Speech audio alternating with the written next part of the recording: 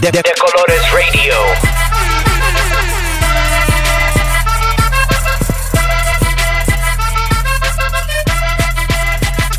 De Colores Radio.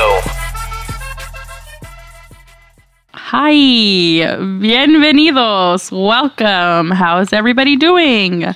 Welcome to De Colores Radio. I said welcome twice. This is episode 32.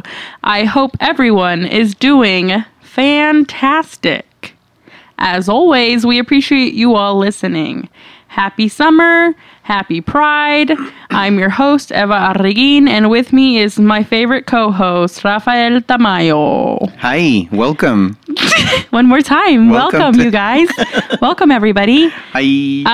Hi, Rafa. How are you? Was good. I am 100% doing amazing today. You're and so lame. I couldn't be happier about just life in general. Stop!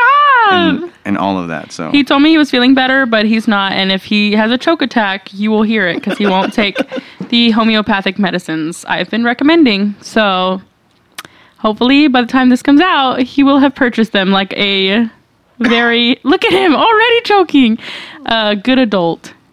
Rafa's doing well. I'm doing fairly well. what does that mean?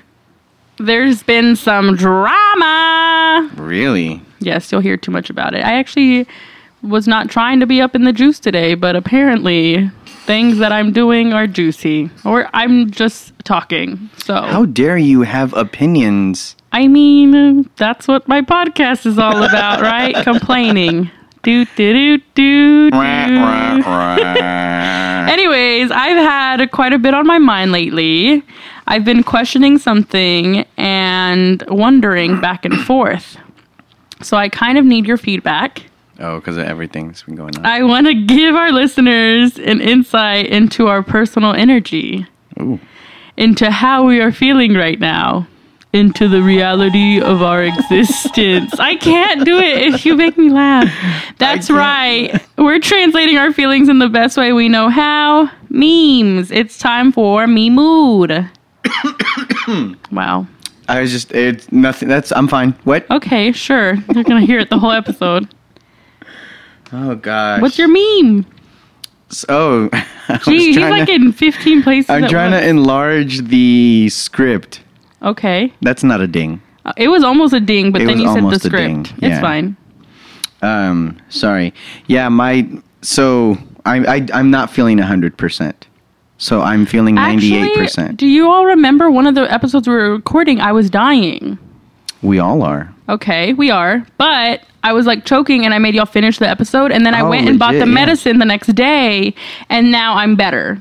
Really? I've been better since like 2 days after that. So that's why I've been telling you to take this medicine. And I'll let y'all know so that this medicine can sponsor us. Because I'm going to give y'all the plug during All Self-Care right. Corner. I'm going to go to Sprouts or to Ann's Health Food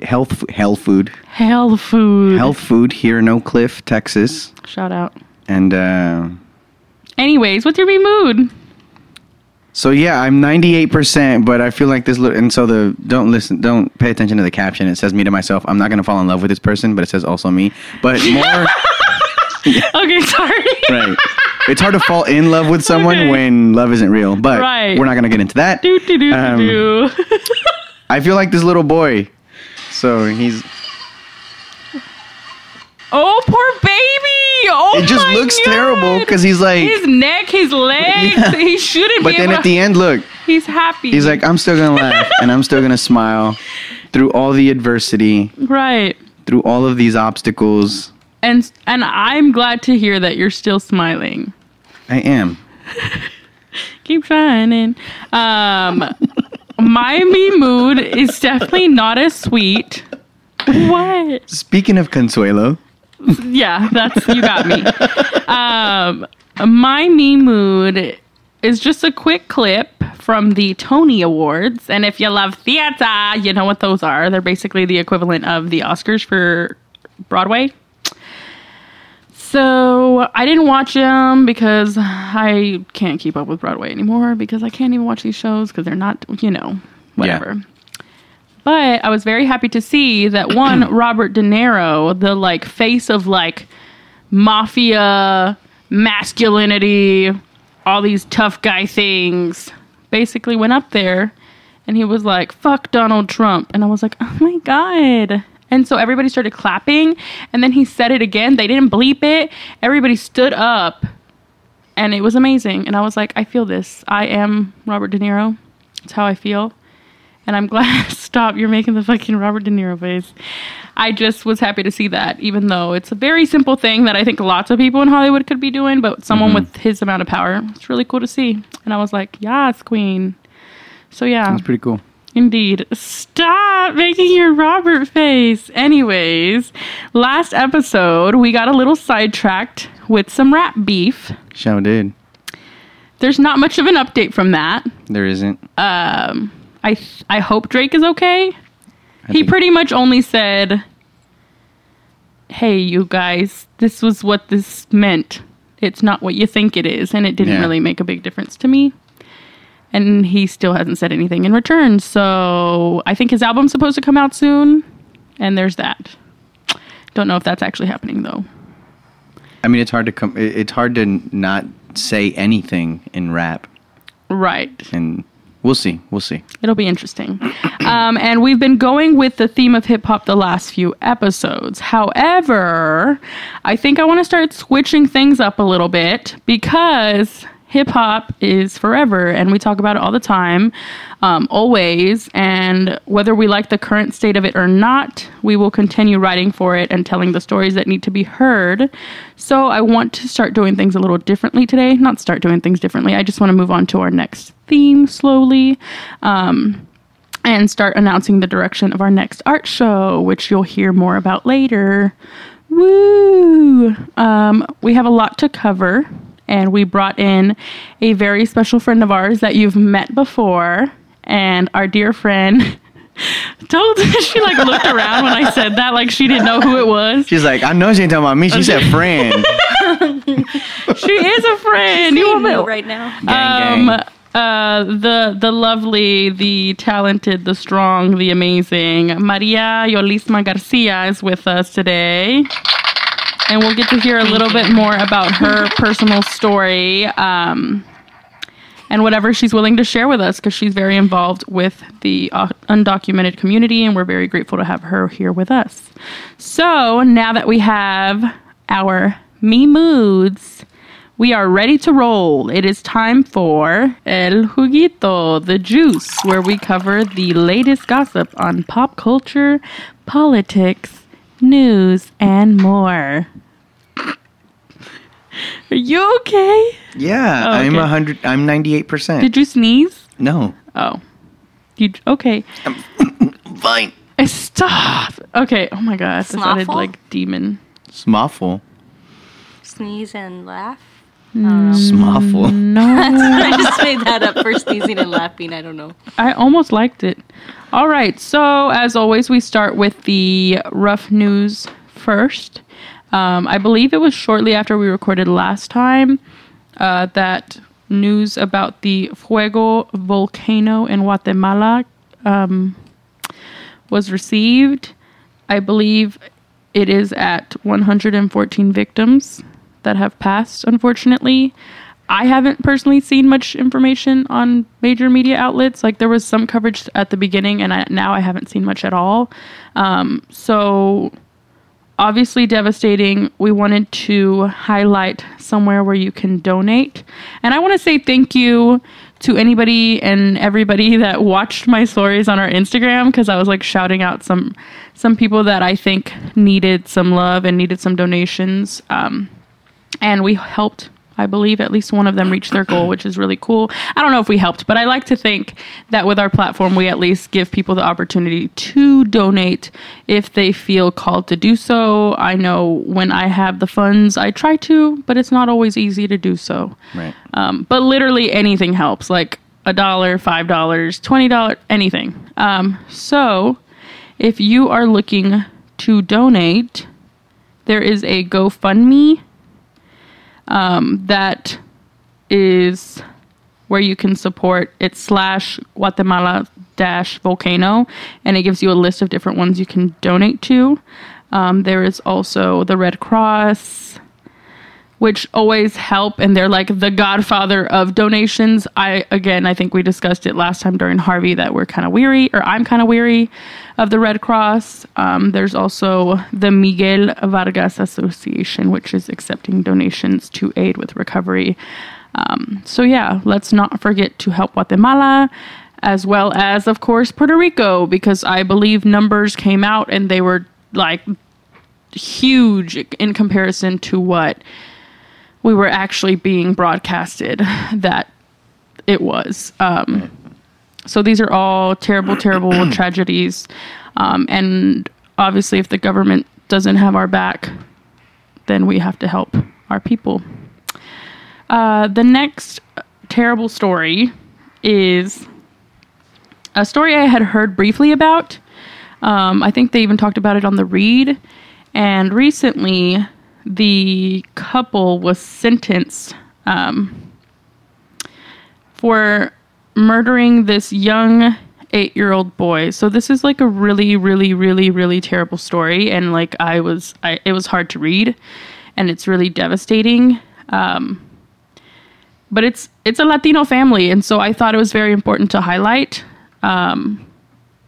because a young 8-year-old boy was killed because his family thought he was gay, and it's hard to talk about, and it is unfortunate, and it is devastating, and it is everything horrible in the world you could ever imagine, because they were literally torturing this little boy, and yeah, it happened in 2013, but I think just recently is when they were sentenced, a few weeks ago. I don't even want to tell the details because it's a lot. It's like super devastating. I don't even know what else to say besides rest in power to this young boy whose life was taken by people who clearly are evil and ugly and don't know anything about what love and life is. And yeah, I don't know if you have anything to say. I mean, you can't write that stuff. It's hard to read. I mean, I don't know how anyone in their right mind could think that any of that is justified for whatever reason. But like with the details of what that boy went through. Ugh. Yeah. Yeah. It's a lot. And we say a lot on here, but like those, I definitely, going into the details of that is just, oh my God, it hurts. So, I know this is horrible and it's pride and all of that, but we can't forget these stories because this is how a lot of humans still are. And the fact that this is a thing that happens, is telling of where we are as a society. And so I didn't want to ignore that at all. So rest in power to young Gabriel Fernandez, who was murdered. And we will keep moving on. I also want to remind everyone that when we are recording this, it is the day of the second anniversary since the Pulse shooting in Orlando happened. And so I wanted just to, I guess, take a moment to remember those people. We could take a moment every single episode, it seems like, because the shit hasn't stopped. And it's horrible. Again, but the Pulse shooting felt very targeted and was targeted at the Latino and people of color community. So I wanted to take a minute for that. And then I wanted to hopefully uplift us a little bit with a sweet message I saw from our friend Richard Thina of Song Mess Podcast, that he shared what pride means to him, to hopefully remind us all of the beauty of pride. And I'm just, so we'll take a minute or take a moment, and then I'll read Richard's pride message.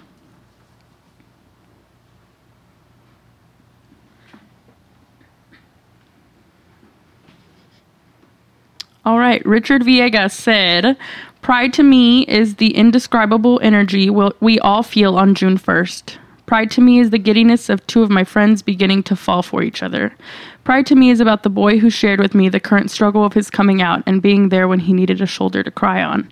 Pride to me is shopping and cocktails with my friends this weekend, getting called putos at the flea market, and shrugging it off because it wasn't the first or the last time for any of us, and it wasn't about to ruin the kiki. Pride to me is about a heightened sense of self, a time of year for queers and trans folks to be ourselves in a more overt and meaningful way, a time to review our history and honor our fallen heroes. 2 years after Pulse, I'm still haunted by the punch to gut I felt when I saw the news that morning. Nothing has changed. Homophobes are still in power, and gun lobbyists laugh at our dead and children. And this is why I celebrate, because they hate us, always will, and we need to be in their face, reminding them we're still here. So thank you, Richard, for letting us share that, because I really enjoyed seeing that on my timeline today. We're almost done with the rough news. I promise. We're almost there. This topic is something I think kind of near and dear to us, perhaps. We had our mental health shows and everything around this time last year, and it was Mental Health Awareness Month, I believe, last month. And we never mentioned that, but we're always constantly, obviously, advocating for taking care of your mental health. And I try to be pretty honest about mine because I wish people were honest about theirs. And it just helps me to feel better. So it was really unfortunate to hear first about Kate Spade, I believe was like on Tuesday of last week. It was like pretty early on. And then Friday, I want to say, was when Anthony Bourdain's suicide came out. And I think a lot of people were really, really shocked and hurt with reason.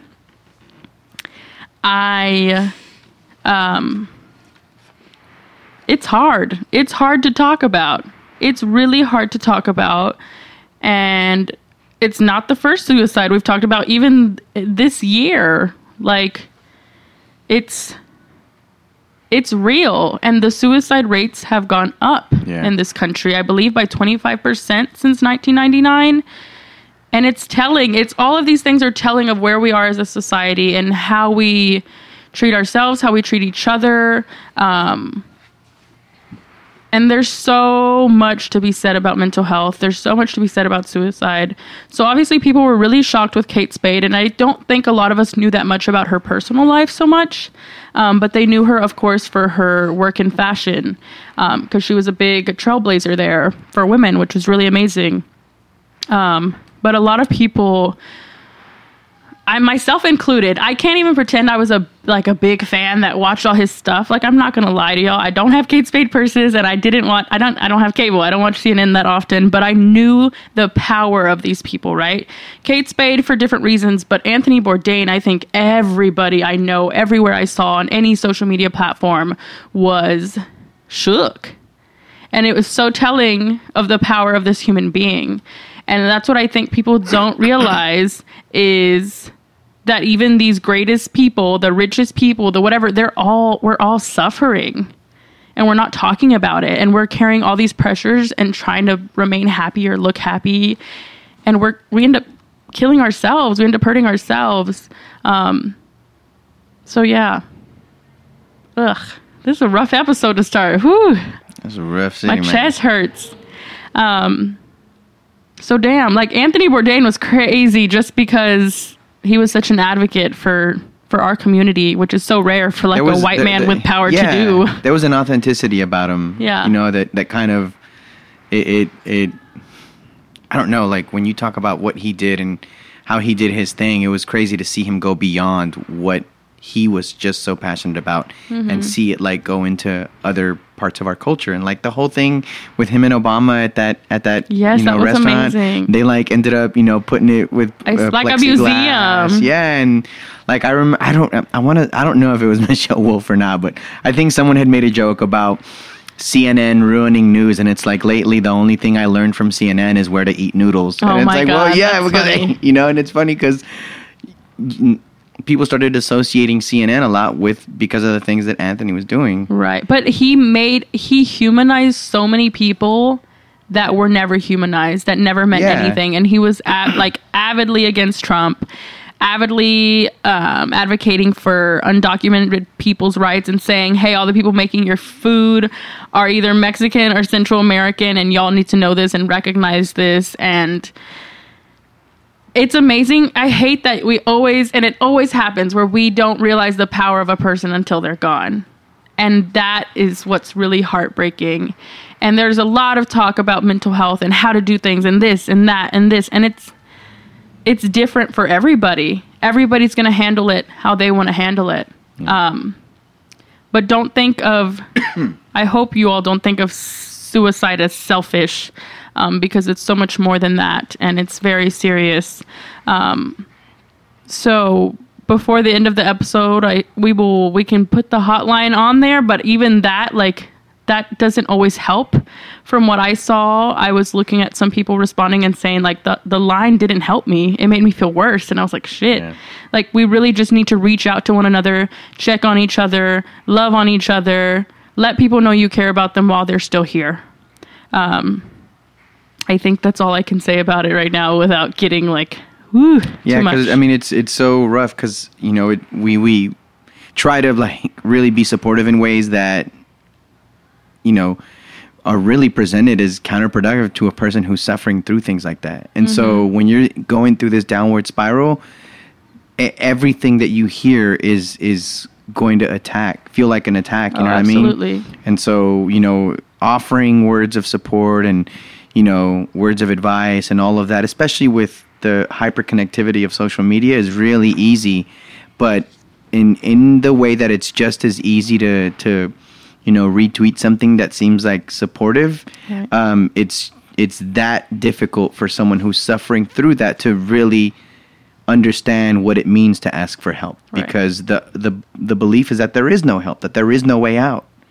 Yeah. So I think it warrants a lot more of a proactive approach on people that have either understood or understand what that means going through things like that, and really empathizing and trying to reach out in a way that would be helpful, aside from just hey bud, I got you, if you need anything, holler. Right.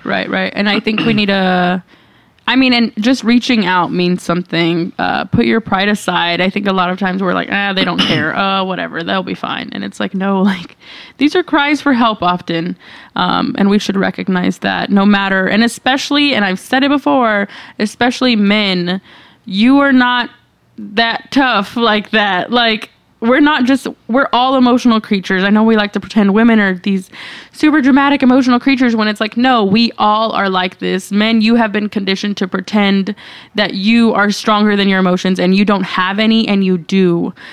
So it's very important for you to take care of your health, acknowledge your issues, and hopefully reach out to someone or get help of some form. Again, help is different for everyone.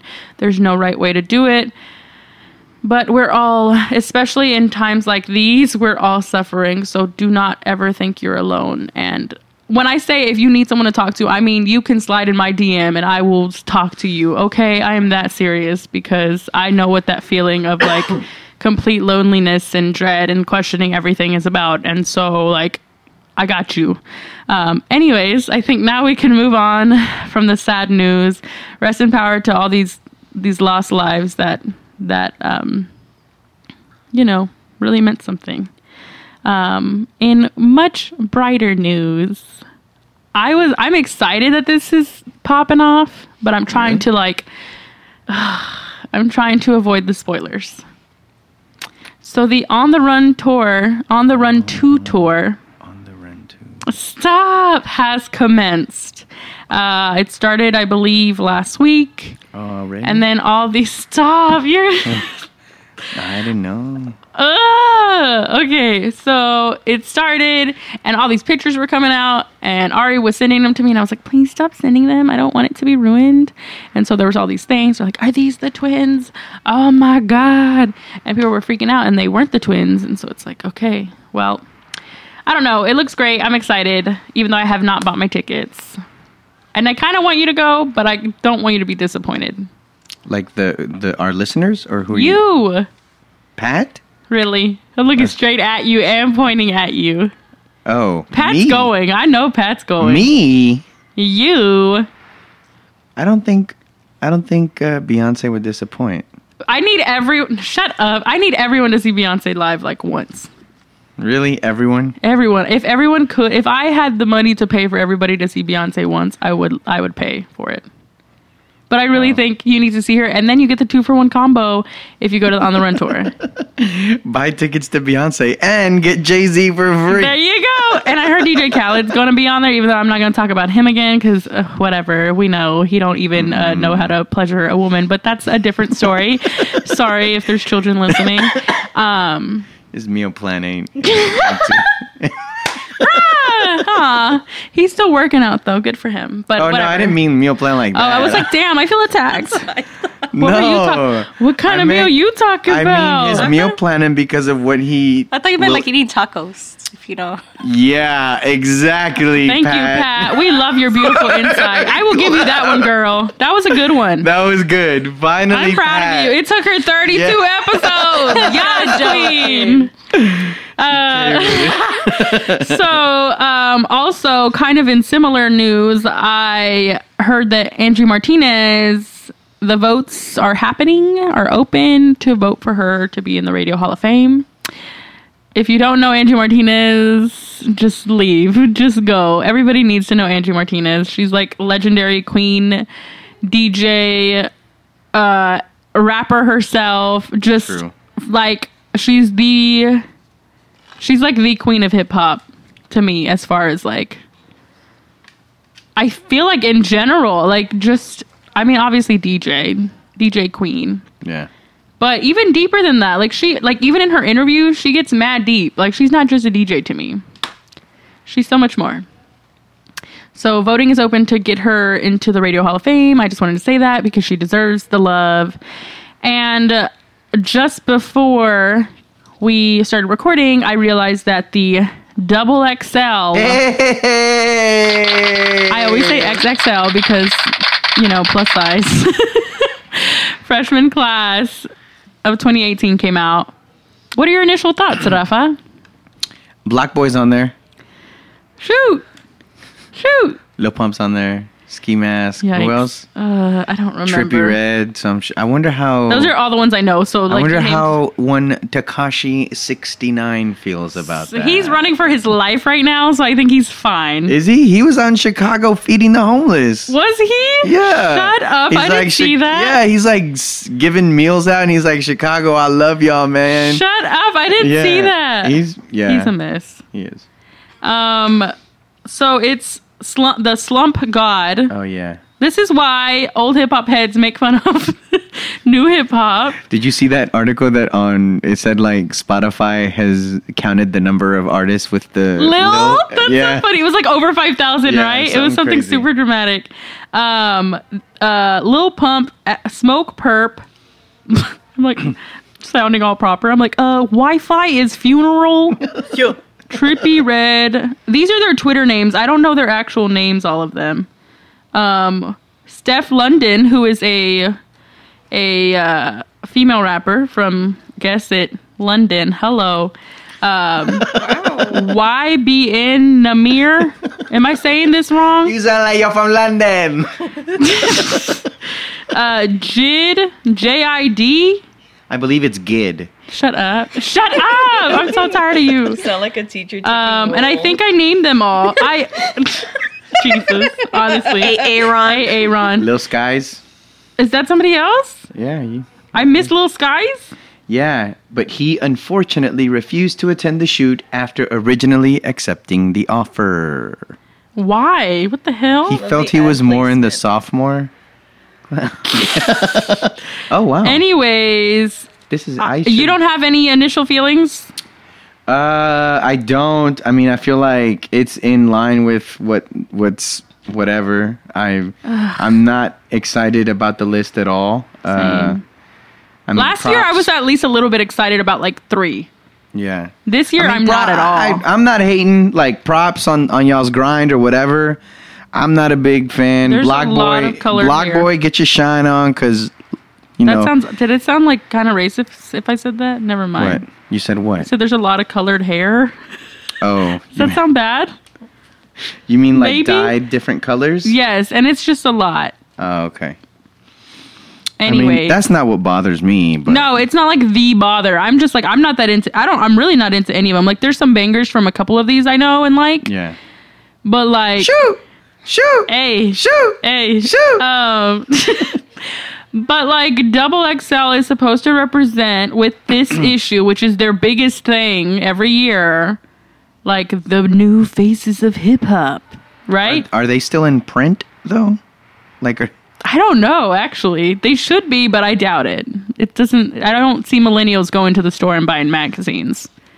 yes, sir. I'll get one of the Double XL magazines, please. Or what gen are they? Gen X's? Z. Gen Z. Sorry, I'm Gen probably Z. Gen X. Gen Zs. The Gen Zs. Gen Zs probably don't go buy this. I That bet sounds you like- my niece and nephew love this lineup because I feel like they like some of these people and I'm not into them. But maybe so that means if I'm getting you're old. saying that, I'm for real. that They means like that. I'm hella old. I didn't say that, but you said But it. you didn't say that. But I was you talking said about that. myself. Anyways, spending Dang. too much time on this freshman class that really low key is trash in my opinion.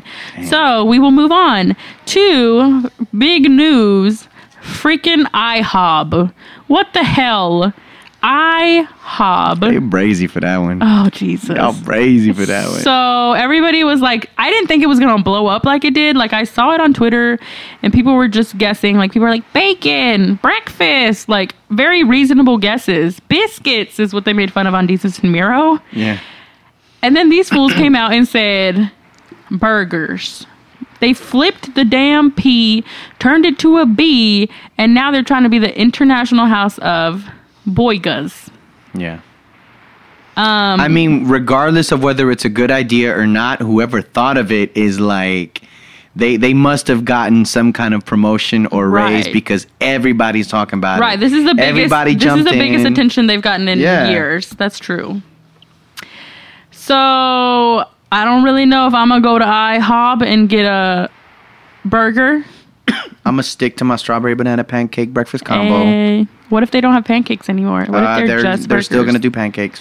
It just feels weird. Good for them for getting that attention. It's been funny to see all the other damn restaurants react and change their names. It's also been funny to see people equate it to a gang affiliation. What do you mean? You know exactly what I mean, okay? Blood gang. I don't know what you're talking about. Anyways, IHOB, good luck with your fucking burgers. I don't know if I'll ever get one, but, you know, you're doing new things. And in that similar regard, Sonic has created, they have not created this, let's be honest. Pickle fucking snow cones was my whole childhood. I saw it as like a hood ass thing, right? Am I wrong? She's gonna choke. Is it not a hood ass drink? All right. So Sonic has decided they're going to do a pickle slush, which It's is- actually pretty good. you did not try it. I did. It's actually really good. When did you I try threw a it? little bit of tahini on top. Stop. That's not funny. That's like real life. So you saw me When? today. It just came out. today. Where? I asked you if you wanted some Sonic drink. I said no because I had already had it. Anyways, he's lying. False advertisement. Fake news. And Fake news. to me, this is silly. I'm not even that mad, but I do like a slush or is like a snow cone. And pickle snow cones were my life as a kid. At Tasty Ice off of Beltline was good. Where's that? If you're from Grand Prairie, you know that, okay? Oh, okay. Right? Do you know Tasty Ice? Yeah. Right. Okay, see, she's not from there, but she knows. I know. I didn't know. Anyways. I know the pulga. Oh my God. Everybody knows the pulga. Shout out Traders Village. Anyways. Okay, I've said anyways 15 times. Welcome. Welcome to my show. I'm only 32 episodes in. Sonic, I guess I'll try it. I kind of want to try it, but I don't want to buy it. It's kind of good. I guess. Little hair flip. Yeah, I don't know. These restaurants must be bored and or looking for money, I guess. Because they're just like, let's do new things that attract the They youth. want to make sure they're ready in 40 years when they know what the numbers are and make sure that they're catering to the demo that's taking over the U.S. Hello. Give me that pickle slush. You're cochino. Now is the moment you all have been waiting for. Dun, da-da-dun, da-da-da-da-dun. I'll start with the one I don't know that much about. Shout out to Erika Chilome, who mentioned this to me, and I was like, I will share this info because you sent it my way, and I trust you. So, apparently, I don't know if you know anything about this, actually. I don't know what we're talking about. So, apparently, there is a mural in Deep Ellum of Sitting Bull. He was a gifted... Oh, yes. I wonder, who did that? He was gifted many eagle feathers originally earned by community members. They gifted him their feathers to honor him, placing a huge responsibility on his shoulders as a leader. At the same time, it was a way of saying, we also got your back. His image is currently appropriated by the Prophet Bar, a venue that serves alcohol while using a logo of an indigenous man who was assassinated because his influence was a threat to American settler colonialism. The Prophet Bar continues to abuse his likeliness without permission from the family or community. So thank you to Erika for sharing that with me. I didn't know much about it. I have attended the Prophet Bar once. I think literally once. So basically what I'm getting at is that there have been... Oh, wow. They really use it as their, logo. That makes me uncomfortable. I did not know that. Thank you for bringing that to our attention. I didn't know that. And I told y'all a couple times, I'm sorry I didn't get to it before, but the White Detectives, a local coffee, drink, bookstore, shop... Just so Gentrifier. people know that have never been there or never heard of it. It's called the Wild Detectives. Oh, it's not the White Detectives? But I'm It's not the White Detectives? I got it I messed up. You got it mad? You got them mad? I you did. Got them. Why you mad though? Why does everybody hate me? I'm just kidding. So the Wild Detectives, aka the White Detectives, I said it on accident and it stuck with me and I love it. So a few weeks ago, I was emailed or messaged on Facebook because that's what professional communication is nowadays. I roll. And they were like, hey, girl, would you like... Who was it, though?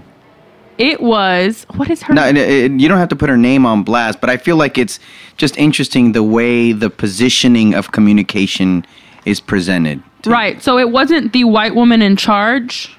It was the person below her. Which was a Latina woman, I think. Basically, so there's this white woman in charge who has been called out a couple of times because this establishment is one of the most prominent, first key to the gentrified area known as Bishop Arts. Correct me if I'm wrong in any of this, since you've been around here longer than I have. No, you're right. And so they've been called out multiple times by people like Erika Chilome. And they kind of refuse to accept their bullshit. So then they reached out to me.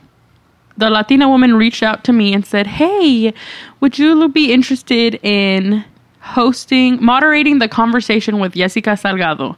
Jessica Salgado, one of the biggest Latina artists right now, El Salvadorian from Cali, super dope, great poetry, blah, blah, blah. I'm like, yes, she's a fat woman and proud, and I would love to do this. Makes sense. It makes sense for my listeners, yada, yada, yada. So then I'm like, is there some form of compensation? Which I don't think is too much to ask. I'm not Big Baller Brand. I'm not telling you to pay me couple hundred, anything, but any form of anything shows me that you care to some degree, or right. You're validating my time and my work, because I don't just show up and say, hey, how are you doing? I research, I create content. It's homework, yeah. It's work. It's work. This isn't just even these episodes. I stay up mad late sometimes and do this because I love to do it. So I ask her if there's a form of compensation, and she's like, oh no, we don't have anything. We just didn't budget it out this year, but thank you for the recommendation. And I want to, when you showed us the messages, she said something about, we figured it would be something that you could use for your listeners. Right. In that speak of, hey, this is great exposure for you, kind of. Oh, absolutely. And That's so- what a lot of people do that have reached out to me, for the record, because apparently I don't have exposure enough, which we will learn more about soon.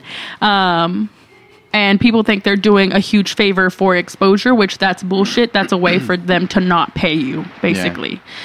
So she says that, I say that back, and I'm like, you all definitely are an established place that makes profit, and you're trying to bring in my community. You should really consider budgeting for the future this in your plan, because it's work, and you're asking for me to advertise and to bring a crowd in more than this already would have, because she's great and people want to come to this. But my listeners trust me when I do things. So there's a reason we have something going, and I asked about compensation. So then I said, I'll still do it because I love my listeners, and I love my people, and I love Jessica. And she basically was like, no, it's okay. We'll get somebody else to do it. Yeah. And I was like, oh, word? Okay, that's fine. So I won't do it. That's cool. I can email Jessica myself. I have connections with her. I've met her before. So surely she's going to listen, especially because she don't even know this is a super gentrified ass spot. And she has no reason to know. She's not from here. So then that happened. Days leading up to it, they posted on their account. And Maria actually was the one that called me. I was on my way to Denton to visit my old college. And Maria's like, have you seen the account? And I was like, what? What happened? Maria, feel free to jump in. You can jump in. So I was like, no, what's happening? And she's like, it's blowing up. I was like, let me tell you. Yeah, I was like, girl, what? Do you remember what all the juice was? So they started tagging Erika on it. And so they deleted her comment and blocked her from the account, so she wouldn't keep commenting on it. Because she was calling them out. Yeah, she was basically calling them out about it, and she had support system in the comments, and they were like, hey, why did y'all block her? Why did you remove her comments? Right, and because it's a known thing that this white woman in charge of their programming has done this and kind of silences women of color that say something or question anything with the Wild Detectives. Yeah, and that's basically what she was voicing it out because of them, like, being gentrifiers and stuff, and they had deleted it, and then she got unblocked, and they claimed that it was like something happened or whatever. It was an accident, quote unquote. And they had blocked her from the whole page, I think, right? Yeah. And this wasn't the Wild Detectives. This was the Women's Galore. Oh, yeah. So this page. is a whole Women's Galore, supposed to be for Women's Month or something, in celebration of all these women. And so it was just really kind of comical because it's like, oh, you're celebrating women, but here you are silencing us or telling us, like, no, you don't deserve to get paid. So then that happened, and so I call Erika up, and I'm like, girl, let me tell you what happened to me, because I thought it was funny that these things obviously work hand in hand. They're run by the same person, and they really don't care about our feelings, obviously. So I chatted with her, and it really... And this is for even the story I'm going to give y'all after this with the rustic, which, a lot of people have already kind of been laughing with, because... all we're doing is telling you how we feel. Right. And that hurts y'all's feelings so bad. If I was going to go riot or protest or stage a protest or boycott, like big major shit, y'all wouldn't know what to do. And y'all are lucky I don't even got the time to do that. I have people or know people that are beautiful in our community that are down to do that, but that's not my purpose right now. If it gets there, that's fine. But the fact that y'all can't even handle this criticism is telling of your white feminism, because that's what it is. That's why it's toxic. That's why it's not beneficial. That's why it's not intersectional. And that's what we're talking about when you silence Black and brown women. So basically with that day, I was like, I still want to meet up with Jessica. I don't really care to go to the event that much because I just feel weird about it.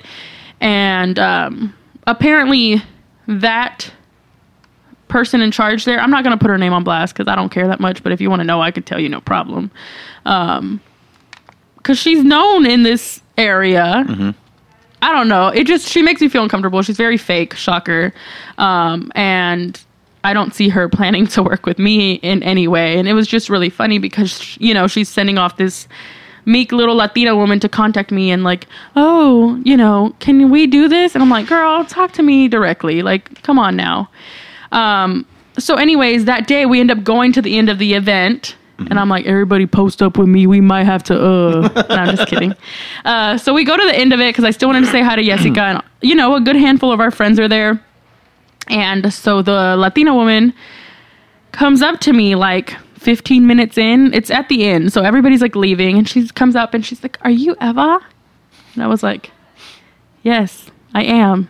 She's like, wow, it's so good to meet you. And I was like, nods head. I can't lie to you and pretend that I'm really excited to meet you because I'm not, and I'm not good at lying. Yeah. And so she was like, I just wanted to clarify about what happened, because as soon as you start calling them out and they're getting that bad press from the community, they're shook because they know that we hold power and that our people ride with us, and they know that that doesn't look good on them. So she's like, I just wanted to clarify that, you know, we really just didn't have it in our budget.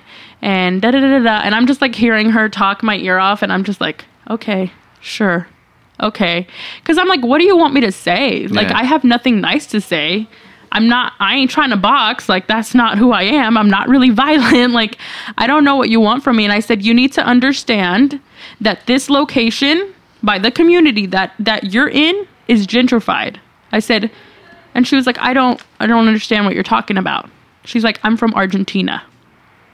I was like, oh, okay. So you're not even going to understand what gentrification means, I guess, because I don't know how that's handled in other countries, but it's very prominent here.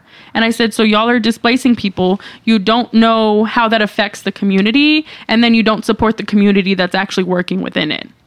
And she was just like, well, I don't see it as that bad. Like, when people come in, like, they're usually happy. Like, she's basically like, she doesn't understand gentrification. So I wasn't about to get into it. Like, I was just like, she doesn't even understand what that is.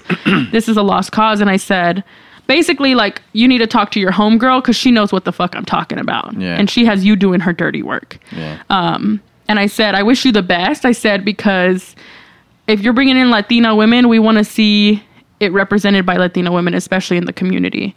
So I didn't like go too hard or anything on her. I was just like huge eye roll because it was such a joke. Yeah. So that was a few weeks back, so I'm probably missing some of the parts. I kind of forgot. And so we ended up talking to Jessica a little bit, and she's sweet and great, and we were planning on working with her in the future. But I probably will not be going to the White Detectives myself anymore. Plot twist, it's owned by white Latinos, if I'm not mistaken. Yeah, they're bringing... Who are they? It makes me feel weird.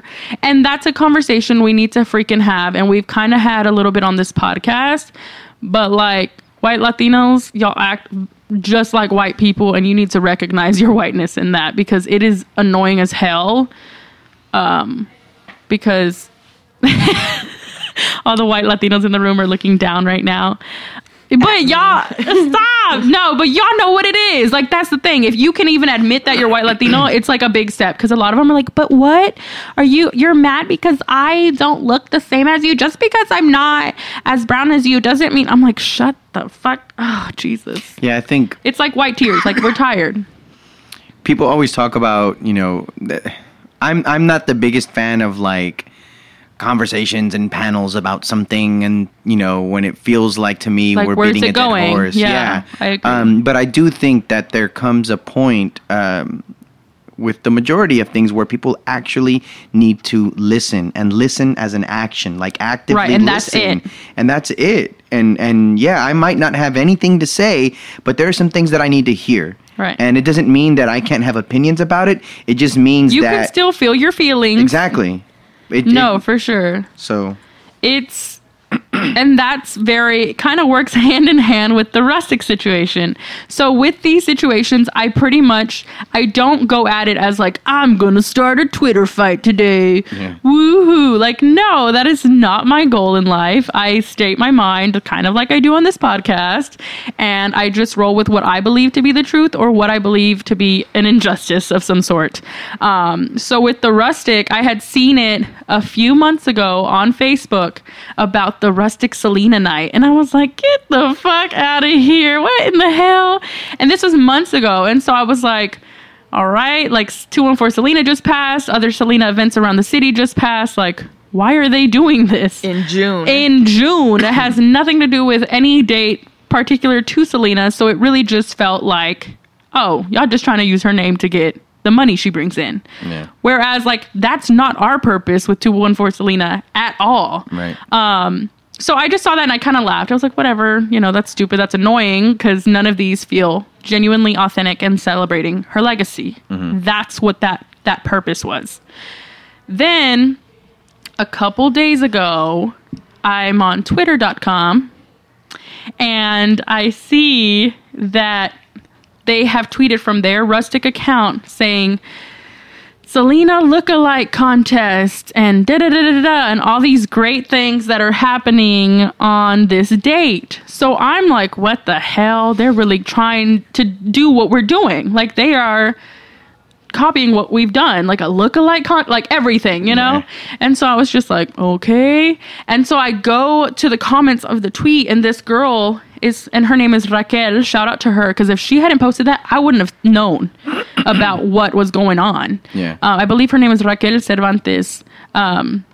She posted screenshots from the Facebook event. I wasn't on the Facebook event. I had no idea what was going on, but she posted screenshots from the artist, Susanna Schaffel, or something like that. Yep. She apparently was on The Voice, and I'm sure she has a great voice, but they had a whole Selena event with Susanna Schaffel performing.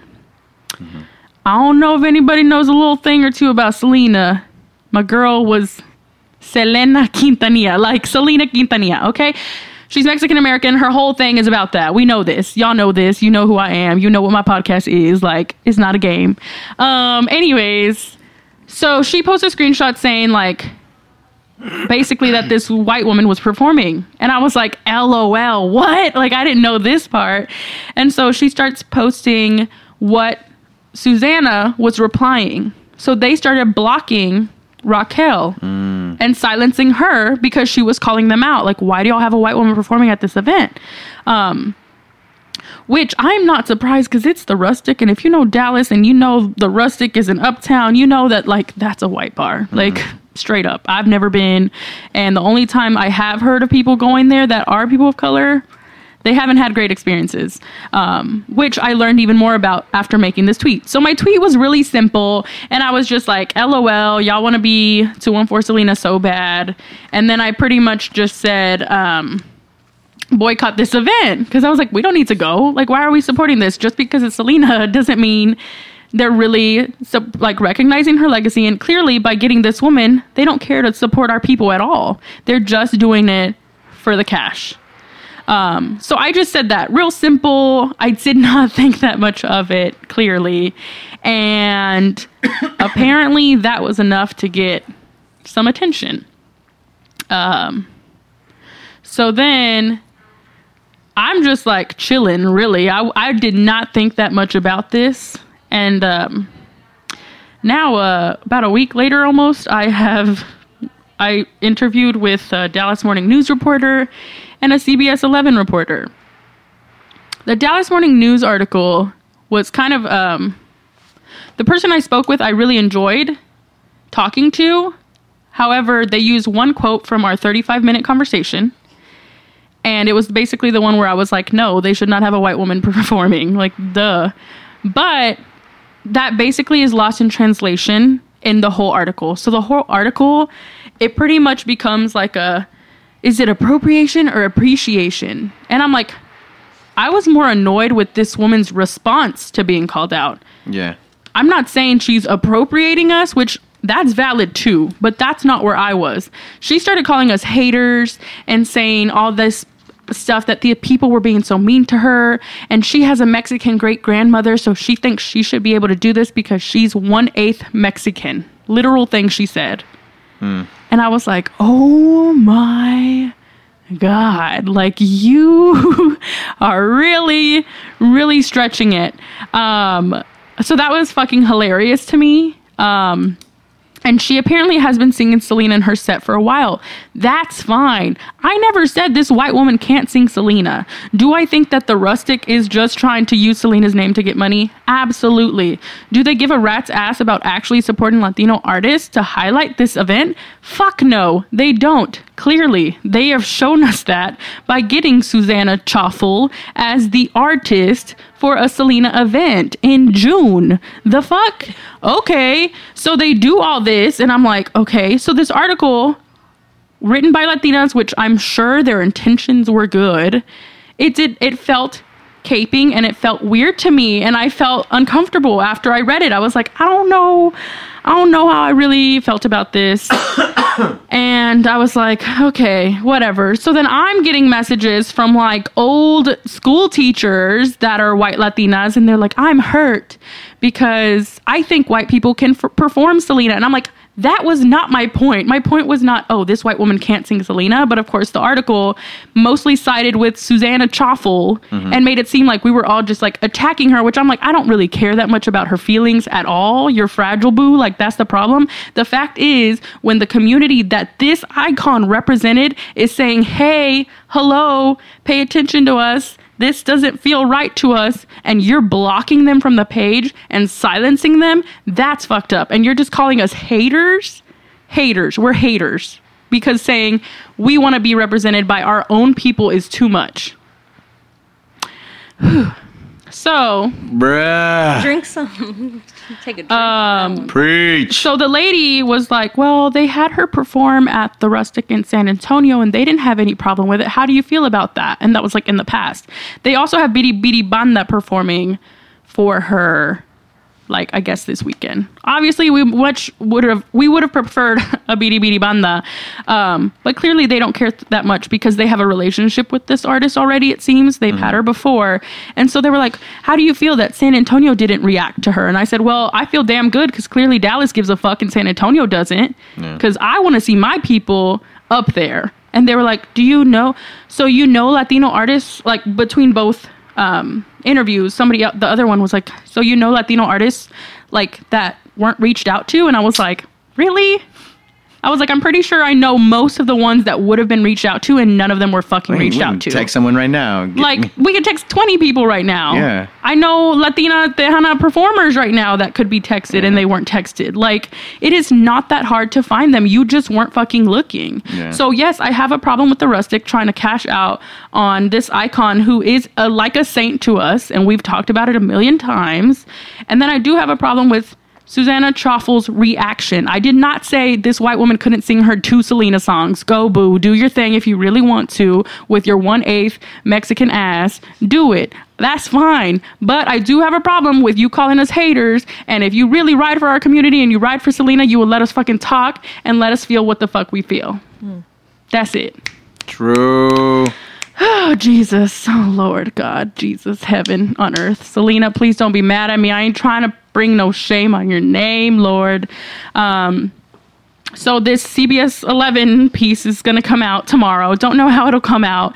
They made me show them my Selena phone case and made me stand and walk by the mural, which felt really cheesy. And they're like, what did she mean to you? And I was like, oh, well, I loved her because when I was a young lad. So when I was a little squirrel. When I was a little squirrel, a little brown squirrel, I wanted to be a singer like her. Yeah. So that's the juice. That's the tea. Y'all don't come crying to me acting like, well, see, and this is the thing, because I'm like, we haven't even gotten into like the deep whiteness of Latinidad and like all the people that are like defending, like, let her sing, she can sing. And I'm like, that was not the point. Y'all didn't talk about how she was hating on us and being ugly to us and silencing us. That's the part we had a problem with. So that article framed it that way, like we were just being ugly and haterish, when it's like, it wasn't just us, boo. You gave us the ammo. And then, now I don't know how the CBS 11 piece will go. Yeah. So we shall see. And that is the tea. So fuck the rustic and fuck Susanna Schaffel. Ding, ding, ding. I hope I get hired in the future. I really don't know what my career holds. But yeah, I think that's all of that. I think that's all for the juice. Anybody got anything else? No.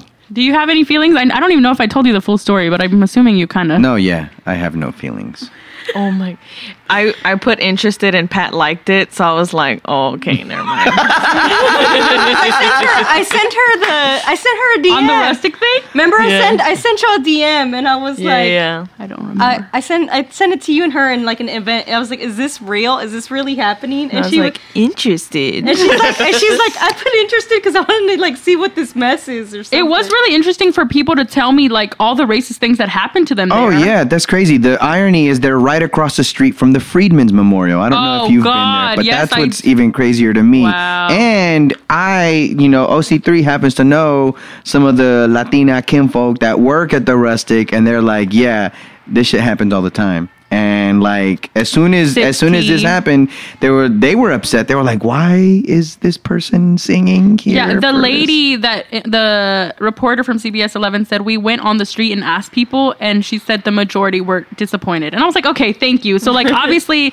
that was not the point of my obviously you should not have a fucking white singer for this event, duh. But if white people want to sing Selena and love her, that's fine. I never said she couldn't. Which on our Instagram everybody's like, wow, Yeah. white people can like her. I'm like, Don't we be know mad. that's not the point. People can get checked. Right, It ain't a cause for... It's not that difficult. Everybody can love Selena, but can y'all get some damn Latina performers if you're really going to be riding for her like that, or at least cashing out on her?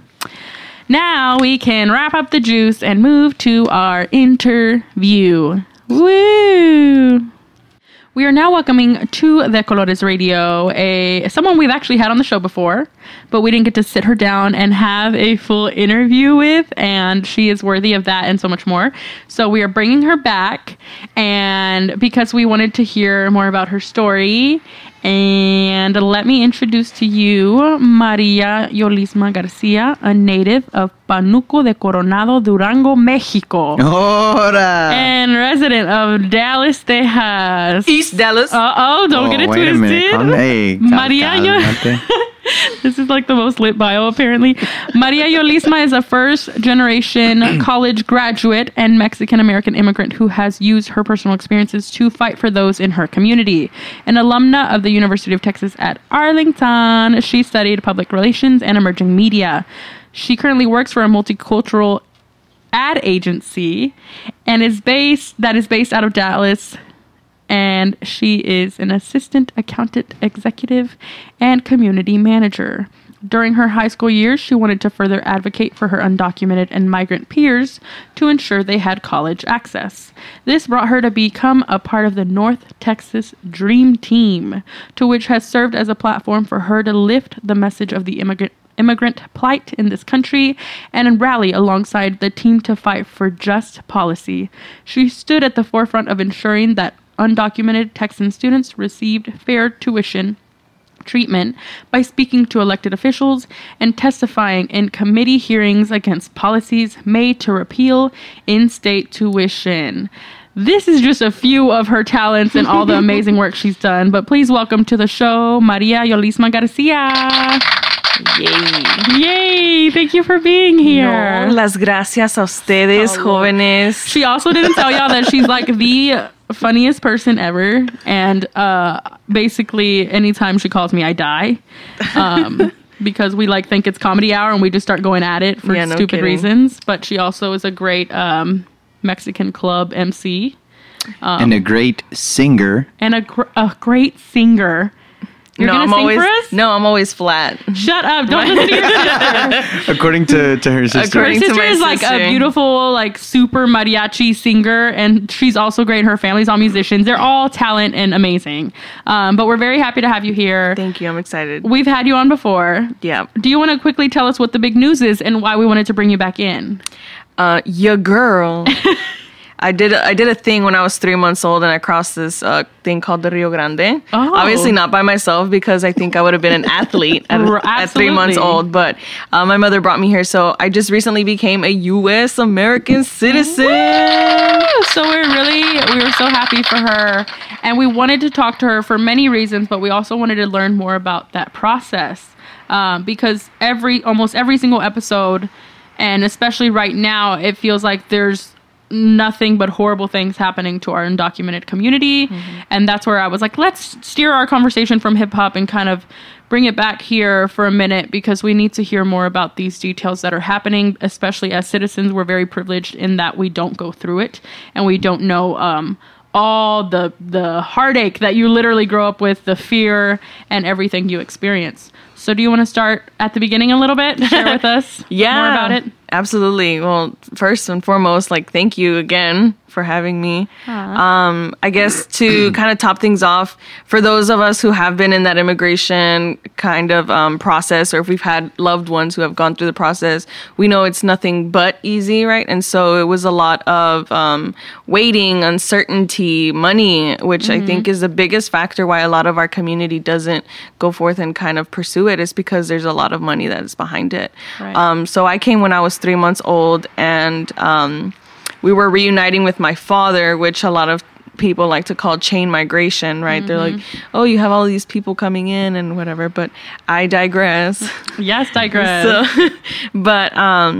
I was undocumented for 18 years of my life. My one shot at legalization was the DREAM Act, and when it was voted down in 2010, it was like a big shot down, and it was the worst feeling ever.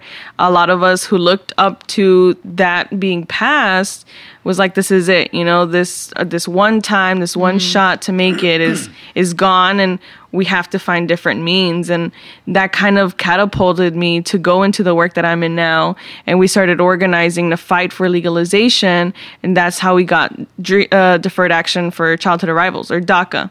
Wow. So when I was a senior in high school, we found out my dad's petition got approved. This is a petition that was put in 1994 by his brother. So he was petitioned by his brother.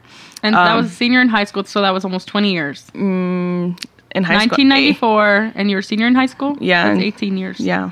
It took that long. And it wasn't even my petition. So this was my dad's petition getting approved. We go to the attorneys, and growing up as much just like a lot of other kids, you grow up translating for your parents. So he was nervous to go meet with attorneys. So I would go with him and try to translate, if any. But a lot of the immigration attorneys we talked to did speak Spanish. However, we did get cheated out at times whenever we would pay.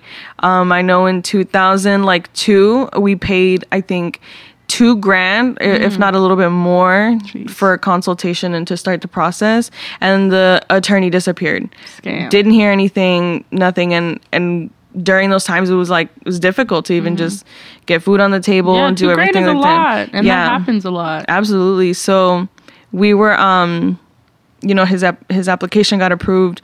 We found an attorney that got our case, and she was like, you could put your wife and your daughter on this application. And we were like, what? And he put me in, and I like to say, I'm like, fui chicle en su aplicación, because we hung on to it, right? And so slowly after that summer, we were like, you may or may not have to go to Juarez, because for those who are fortunate enough to get a waiver, so the whole thing is, right, if you cross the border illegally, you have to, right, if you've been in the United States for X amount of years, you have to, what is it called? El castigo, that a lot of our community know it as. Yeah. So it's basically like, if you were here for 20 years, you have to go back to Mexico for 10, and then you can apply. And this was enacted in 1996 under Bill Clinton. So it was just like, he made it a lot more difficult for immigrants seeking legalization. So we were like, okay, well, let's put in a waiver to see if we can get it pardoned. And thankfully we did, right? Because I was still in school, and there was a lot of things that wouldn't allow me to have to go back to Juarez. But I remember I was in summer school to, get ahead in classes. And I told my friends, I was like, yeah, I think I'm going to come back because I think I'm going to have to go to Juarez. Oh, my God. And I remember a friend of mine, she's like, my mom lit candles for you, bro. And I was like, thank you. And I was like, well, we just found out we don't have to go. Aww. So she's like, yay, okay. But it was a really, trying time, right? And it's obviously all of that uncertainty comes into play because you're like, a lot of folks go to Juarez, don't come back, and then folks that do and do come back, it's very rare. Damn. So we got the news that like our waiver got approved, so it was moving fairly quickly for us once it was approved, right? And then after that, we go to the USCIS office to do our interview about like, when was the first time you arrived into the U.S.? Have you gone out of the U.S.? All of these very just these very clinical questions that they ask you. And a lot of people don't know, but you also have to do a health screening. So you have to like make sure that you go to the doctor, get your shots and stuff. And for people who don't have a lot of medical resource, it can be really difficult to even just get that. So, we're moving through the process. We go and do the interview, and then we get our green card later on in 2011. So, which was like, yay, we did it. But still, permanent residency isn't all that it's like. It's not that permanent as people want to say it is. Right. For the folks who unfortunately do like DUI, DWI, that permanent residency can be revoked. Like there's so many different, I remember they told me like, you can't get into a fight in a club because if you get charged with assault, they can take your permanent card, like green card away. So I was like, you don't know how many times I had to bite my tongue in Uptown. Stop! And I was At like, the I wrestling. can't, I cannot lose my green card, y'all. But, Hey, are you an Aries? no, yes. I feel like How did you? that's a very Aries This thing episode to is say. over. Delete. So it's still like I still had to be very law abiding even with the green card because I was still very paranoid about like, and it happened a lot with when we would do civil disobedience and they're like, Maria, do you want to like sign up to get arrested?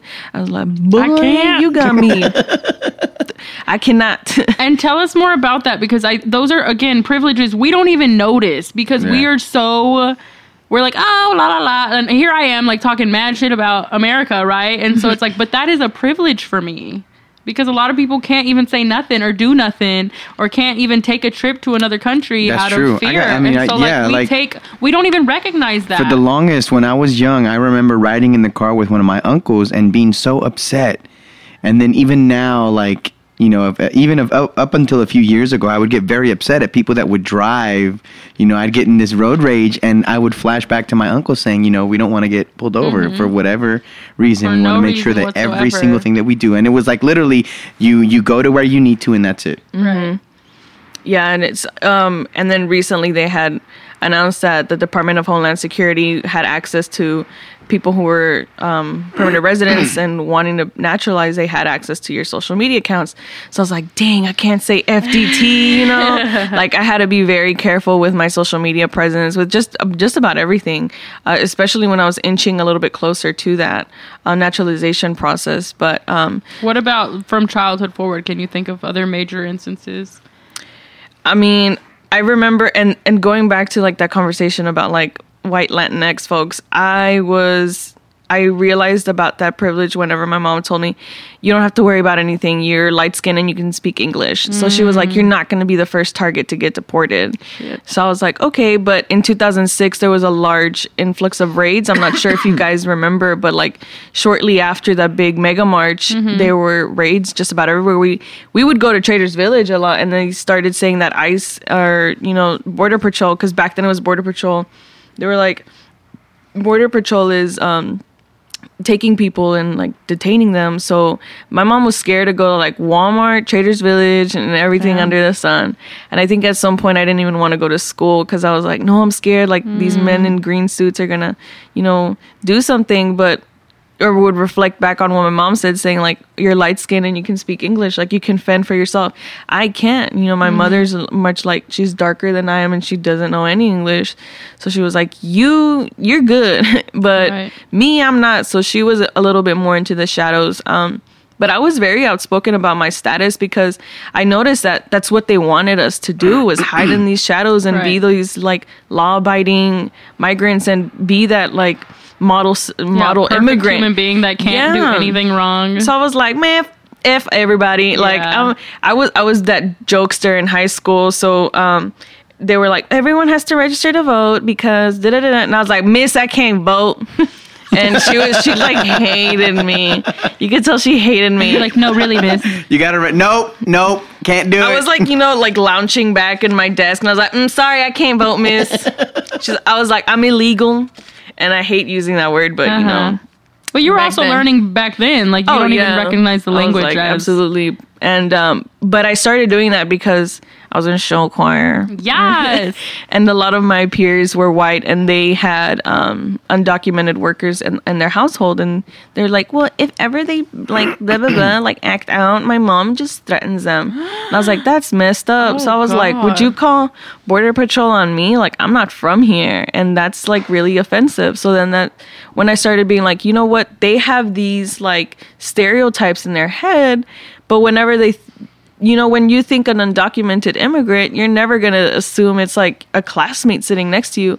Obviously, now we've kind of shifted that narrative a little bit more, but back then it was always like people thought that an undocumented immigrant was the person who cut your yard or cleaned your house or did that. But you would never think it was the girl in the show choir. So, honestly, yeah, that's true. So it's like, you know what? I don't care anymore. So I started to be more vocal about it. And, students would, some of my classmates would come out to me and they're like, yeah, you know what? I don't have papers either. And I was like, what? You're like, representation. I was like, yes. But it meant something. Absolutely. Because it's hard to come out with this truth, and having that reflection makes you feel less alone. Yeah, and I think for a lot of people, it echoed a lot too, to know that they weren't alone.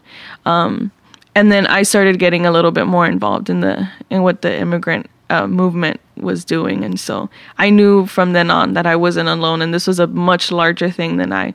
So I was trying to bring it back into the local hallways of Woodrow Trilson High School. Shout out, it was good. But yeah, it was obviously when we were in the process of legal permanent residency, it's like you still have to be very much in the shadows. Like my mom started getting mad at me. She's like, "No andes diciendo que eres ilegal, cabrona." And I was like, "No, you're good."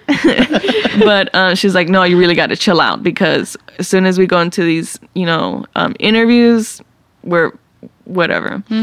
So the day comes of the interview, my mom's like nervous as hell. This was in 2011. Okay. So my mom's nervous as hell. She lit like 4 candles. Yes. And she was like sweating, and I'm like, I think we're good, But she's like, well, you're good because you know English, but I don't. So But we had a translator in the room, and when we went in there, they like make you turn your phone off and you sit down, and it's so like it's cold, and you think in your mind you're like making the scenario like, oh my god, it's gonna be like a jail cell where they interview me, but it's actually like an office, and the guys are in slacks and stuff, or normal. They're in khakis and a polo. But my mom was thinking they were gonna be like in full military gear, and so we step in. And then God bless my dad, but he always tries to make jokes at the worst possible time. I wonder where you get it from. He was trying to break the ice. Some shit about the weather, and the guy goes, "Sit down." Oh. And I was like, "Dude, shut the fuck up." But so we sit down, and he starts asking us questions, and he asked something like, when was the first time you came in here or came to the U.S.? Oh, I was like, girl, right now? What the fuck? No. He's like, when did you come into the U.S.? And he asks me, and my dad was like, oh, she was a baby. And I was like, he's asking me the question. Can I Dad. talk? The tensions are so high in this room, and you're trying to do this. Oh, my God. But yeah, it was like, once the interview was over, we were like, whew, okay, like that's over. And then we got the approval, and we obviously like all shouted for joy. But I think it's like, I don't know if it's like And you got the approval right after the interviews? No, you have to wait again. My dad got it first, because again, this is his. And this is for permanent residency? Yeah. Got it. And this is his petition, right? Oh, yeah. So he got approved You're the first. chicle. Yeah, so my mom and I were like, fudge, we didn't get approved, oh my God. But then ours rolled in After. like 2 weeks after. And so you get like a work permit for the meantime, and then your permanent residency comes in later. So we were like, oh, okay, cool. So we got it, and I was like, yay, oh my God, let me make a Facebook post and tell all my friends. Oh my God. And I was like wondering if my mom was gonna shout for joy or something. She like, I feel like she just hides all of her emotions or something. What? But Who she's does like, that? She looked at it, she's like, okay. Pues mañana voy a comprar los boletos para ir a Mexico. And I shit you not, maybe that same month she booked tickets to go back home. Yay. That's So awesome. it was Like when good. you saved up too, like para el pasaje, ya Yeah, she did. estuvo. Yeah, she's like, ¿ya estuvo? And she calls everyone in Mexico. She's like, ¿qué crees? Your impersonations like actually murder me. Like they kill me every time. She's like, ¿qué crees? On speaker. You know how mom, she's on speaker, everything. Your mom be talking loud too. Yeah. I've seen the Snapchat. So she's like telling everybody, she's like, go and run and tell that the good news. Go and run and tell the good news. And so we go over there, and I met her up a little later, so I didn't really see her homecoming, but my dad and I went later on because we both. And that wasn't the first time y'all had gone back, or it was the first time y'all had gone back? It was the first time for my parents. Damn. Yeah. Shit. And so my dad and I are on our way over there, and so it's I was like, oh my god, I'm so excited. And you hadn't been back tampoco then? Oh, Or did yeah, you no. go? On the record, I have not. Okay, good to know. And so it was so going back to Mexico, I think was the biggest like emotionally shaking event that I could have ever like had. You know, there's At so that many time, at for that time, sure. because there's so many things that happened, but I think seeing my parents go back to their home country was just like sass. Yeah, my dad was just like looking around how everything's changed. Like if you haven't been there for like 20 plus years, obviously it's a lot different. And so visiting some of these old sites that he had gone to like swelled up his eyes, and I was just like seeing your old man kind of like look over what used to be is like I was like, oh man, I'm gonna start crying then. But it wasn't when we were leaving that I saw my mom like swell up again, because she was like, I feel like I'm leaving all over again. Oh, shit. And I was like, "Ooh, but you have your green card, Mom." I was like, you can come back. Right. But yeah, then I thought about citizenship. So once you become a permanent resident, you have to wait 5 years. Or if you're married, you only wait 3. Well, I don't but know, I didn't but marry. she No, didn't get I didn't marry. Dang. But if you look, ya arreglo papeles. I'm dead. So, yeah, so I was just like, you know what? I think I have to become a citizen, right? Because this permanent residency thing isn't all as permanent as it is. Right. So- And that only gets you a certain what's the word I'm looking 10 years, no? Yeah, and then you have to renew. Yeah. Damn. Yeah. But it only gives you some benefits, I guess is what I'm trying to say. Yeah, there's- not all the benefits. Yeah, there's still, like, I couldn't vote still. You can't serve on a jury. You're still very limited to some things, right? The only thing you can really do is just go out and travel. Right. And this is super mad cliche, perhaps, but like visiting Mexico, like we all call it the motherland. We love going back to visit our family. But like, how is that for you when you didn't grow up there, but that's technically like where you were born? Yeah. So that's like a different motherland to you because that's where you're originally from. And so it's like, there's that whole, am I American? Am I Mexican? Like that battle of the diaspora, I guess. How is that for you?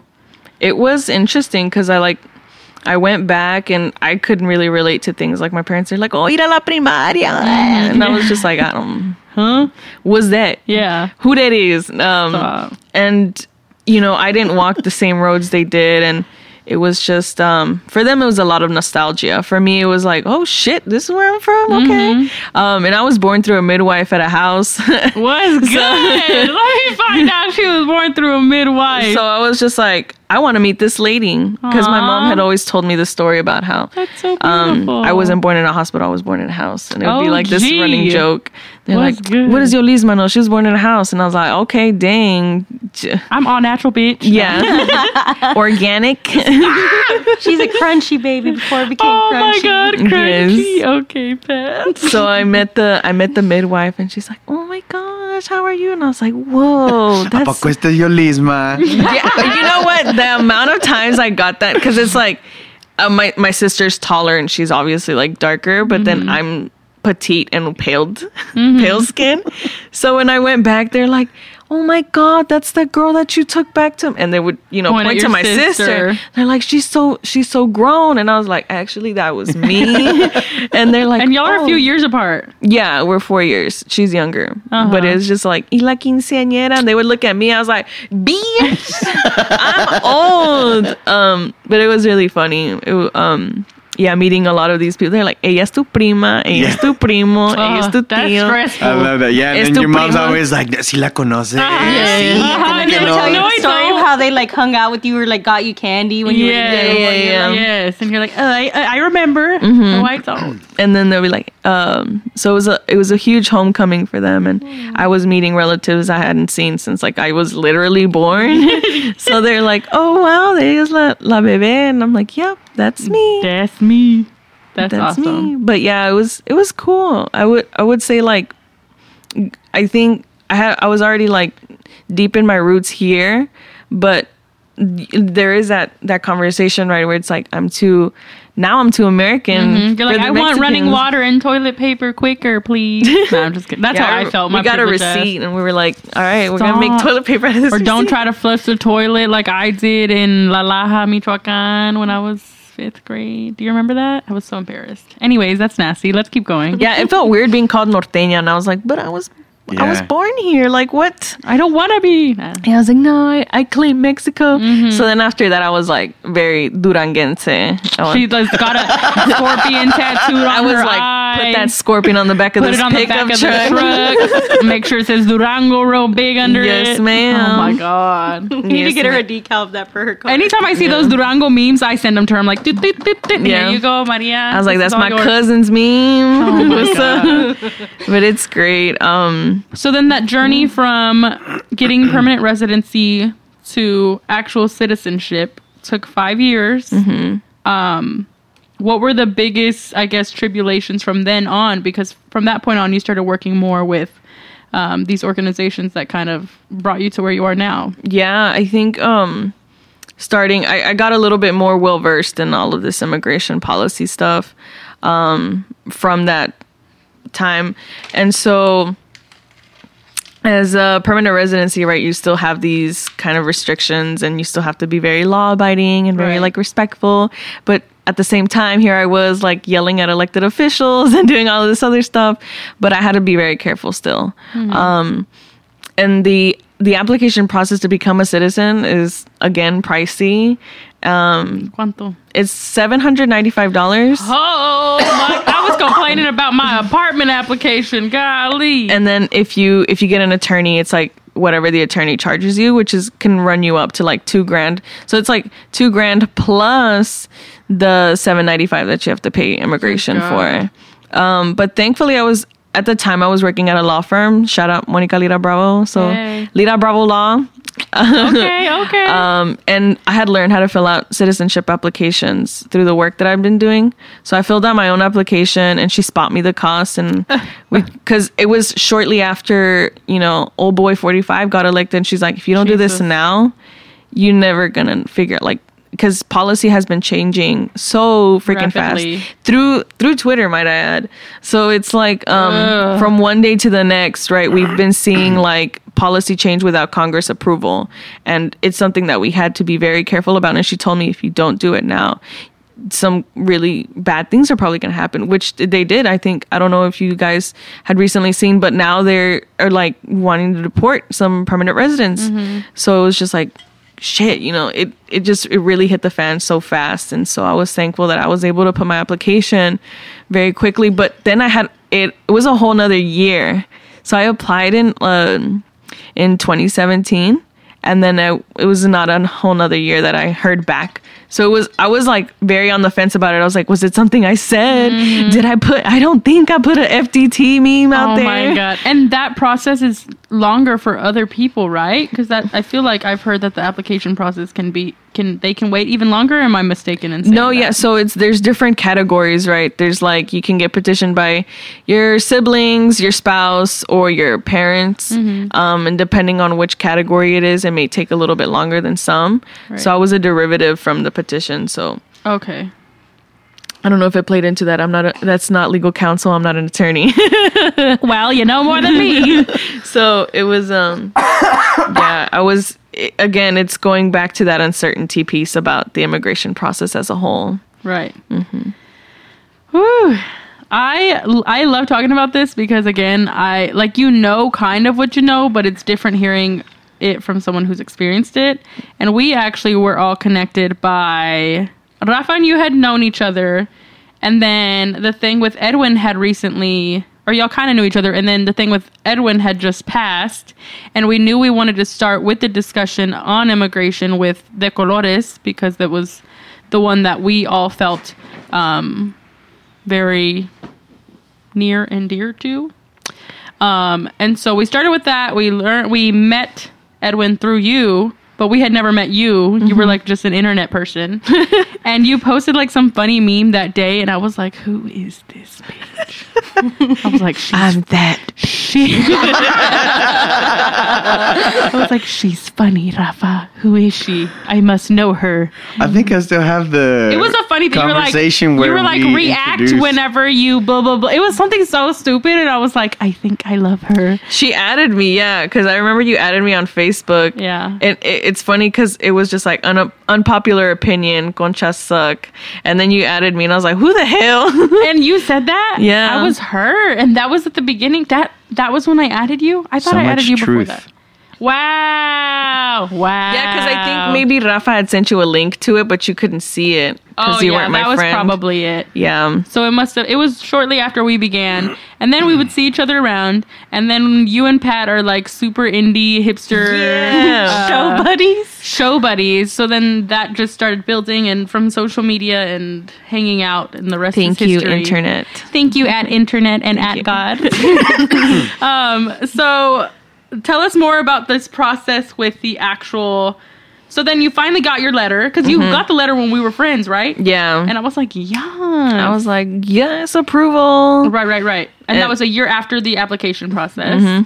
And then you had to wait to get the actual ceremony and all that information, correct? Yeah. And you were just waiting on that for a few months. And then the actual ceremony itself. Tell us about this, because I have not attended one. I wish I could have attended yours and I couldn't. But I want to hear more about this, because I don't think unless we've attended like our parents or family members, we don't really know what it's like. Yeah. And we just assume, and we've seen pictures and things, but we're not experiencing it. Right. So when I got the approval, obviously there's another interview process that you have to do, which is the civics exam. This is the worst. Like, it's stressful. It's it reminded me a lot of when back in the days they had to test people to see if you were okay to vote. Can't remember what that was. I'm having a brain fart, but it's okay.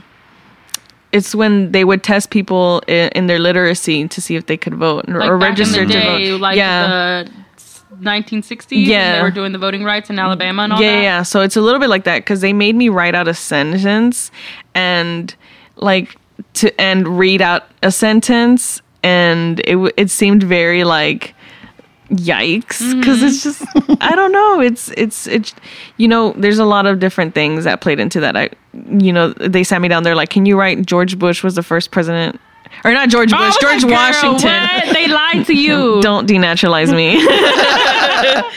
Yeah, and I'm like, what the hell? Okay, yeah, let me write this sentence down. And so they made you write these sentences. Yeah, they made me write these sentences, read something, and then he started like, what war was fought in the 1800s, and I was like, really? Wow, this is the worst stuff that citizens don't know.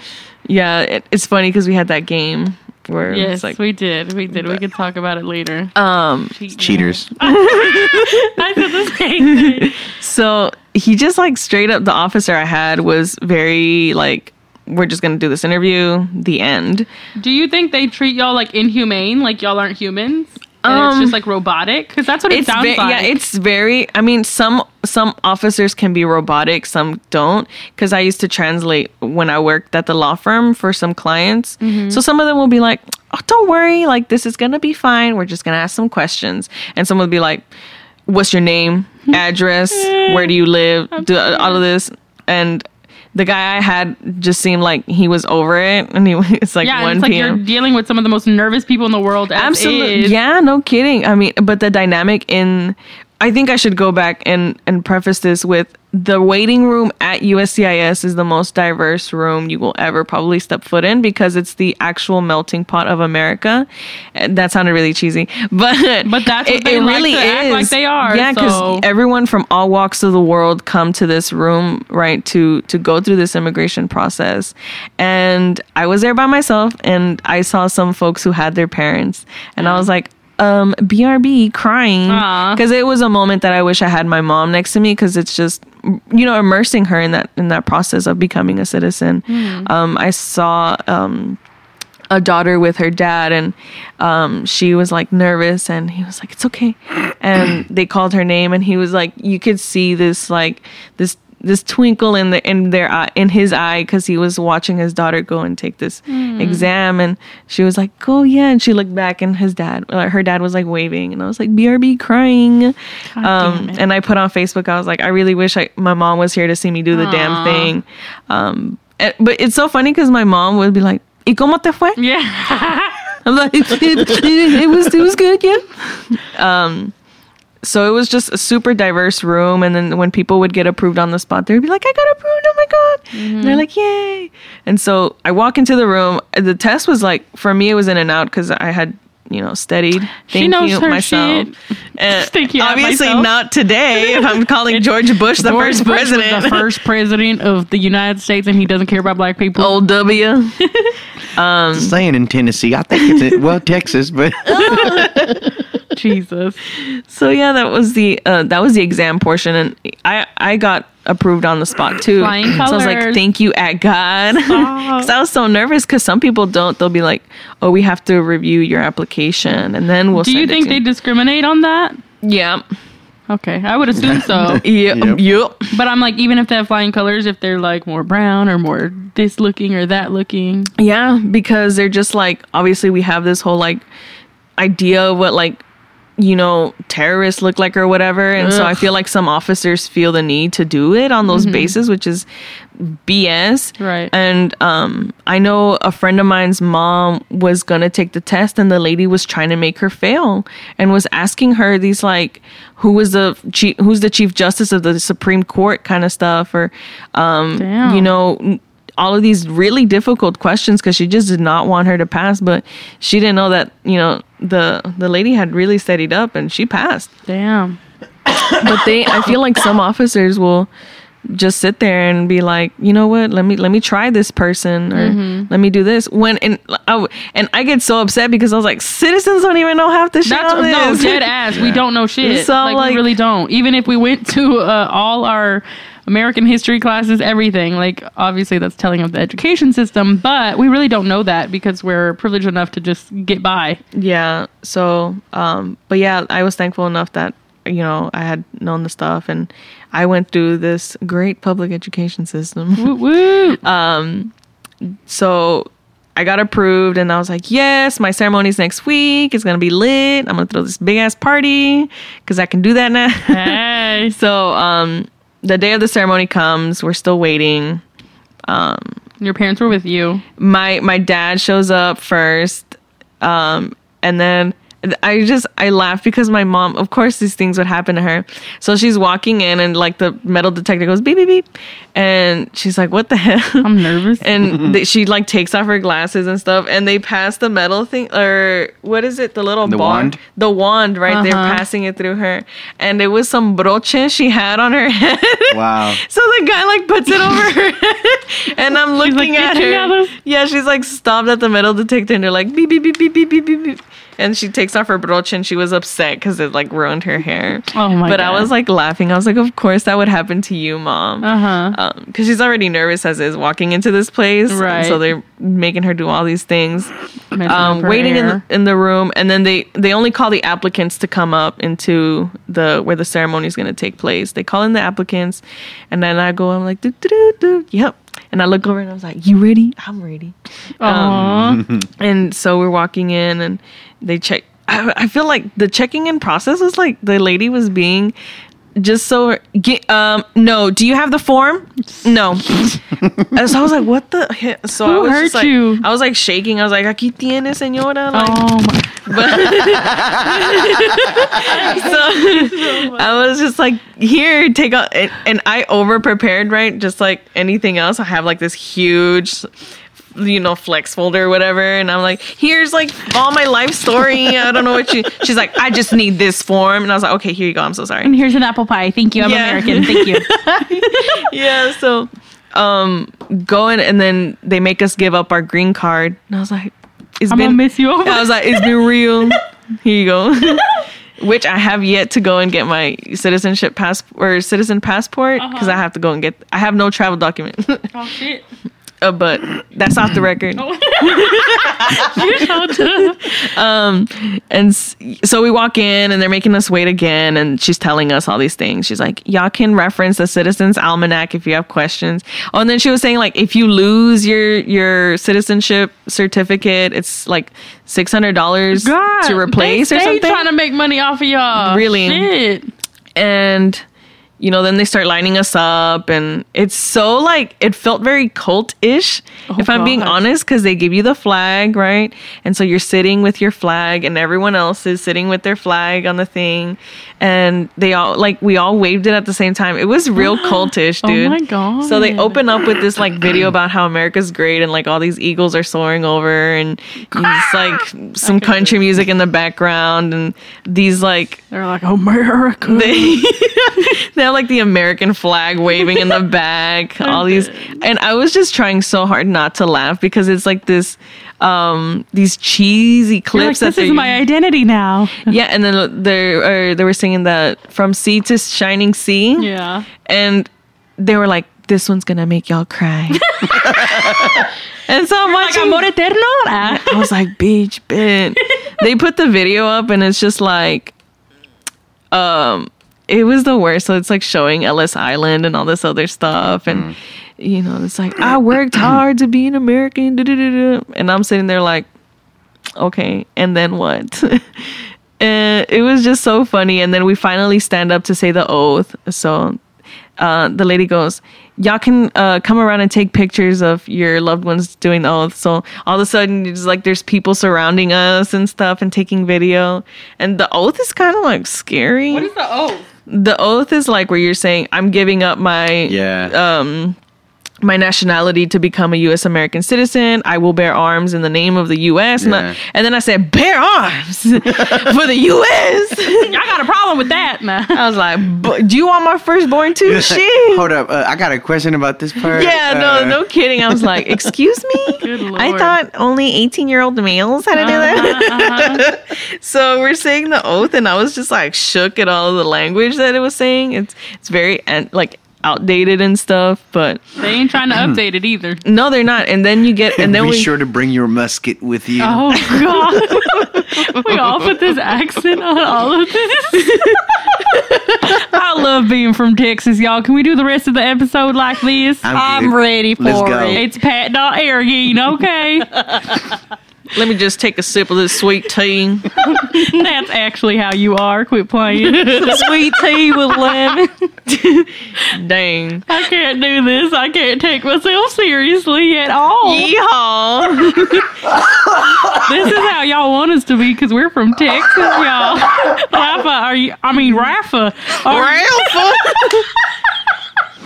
Ralph. I'm choking. Oh, God. Rafa, are you okay, Rafa? Raphael? I love being from Texas. Ooh, Lord, I'm good. I'm so good. glad you're good. Y'all ready to go to the stockyards? Pat! I love the I stuff. don't know what I do. We're gonna see Ramon Ayala at the stockyards. Raymond.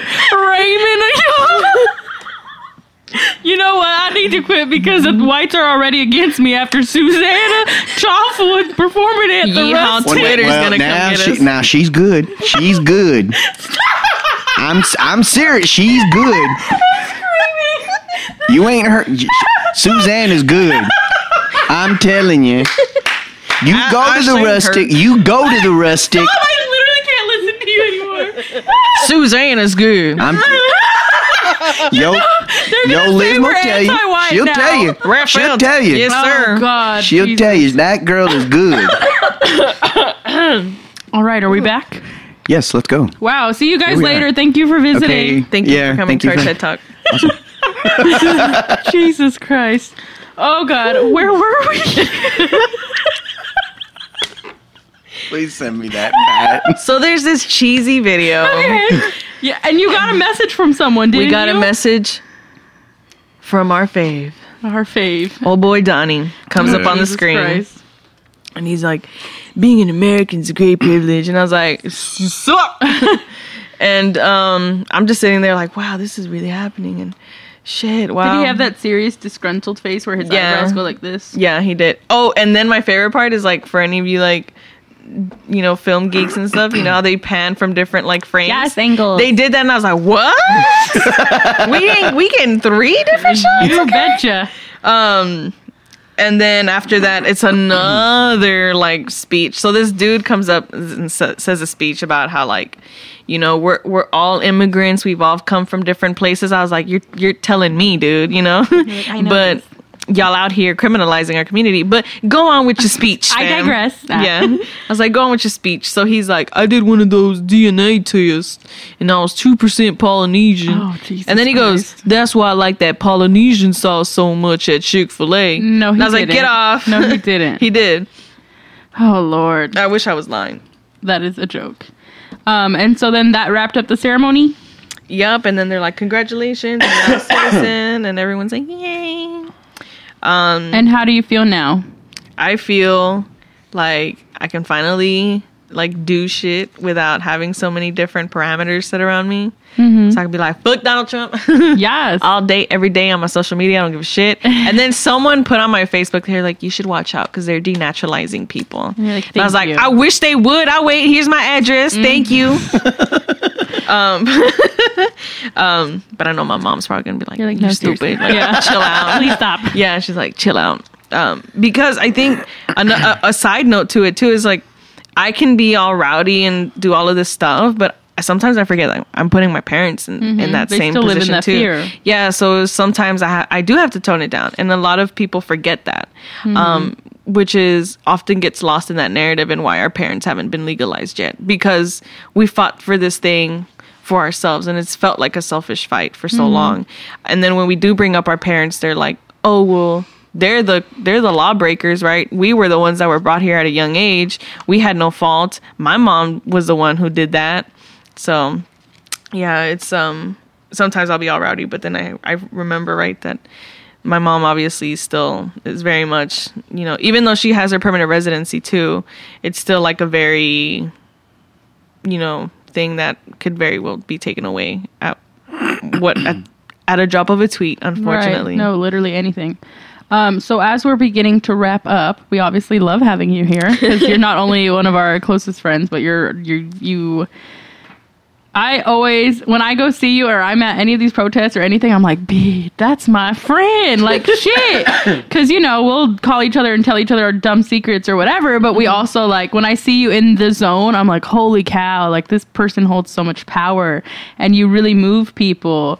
And I'm looking forward to everything you accomplish. And I'm lucky to be by your side as a friend and supporting you. And especially the Colores, we're here to help with whatever we can.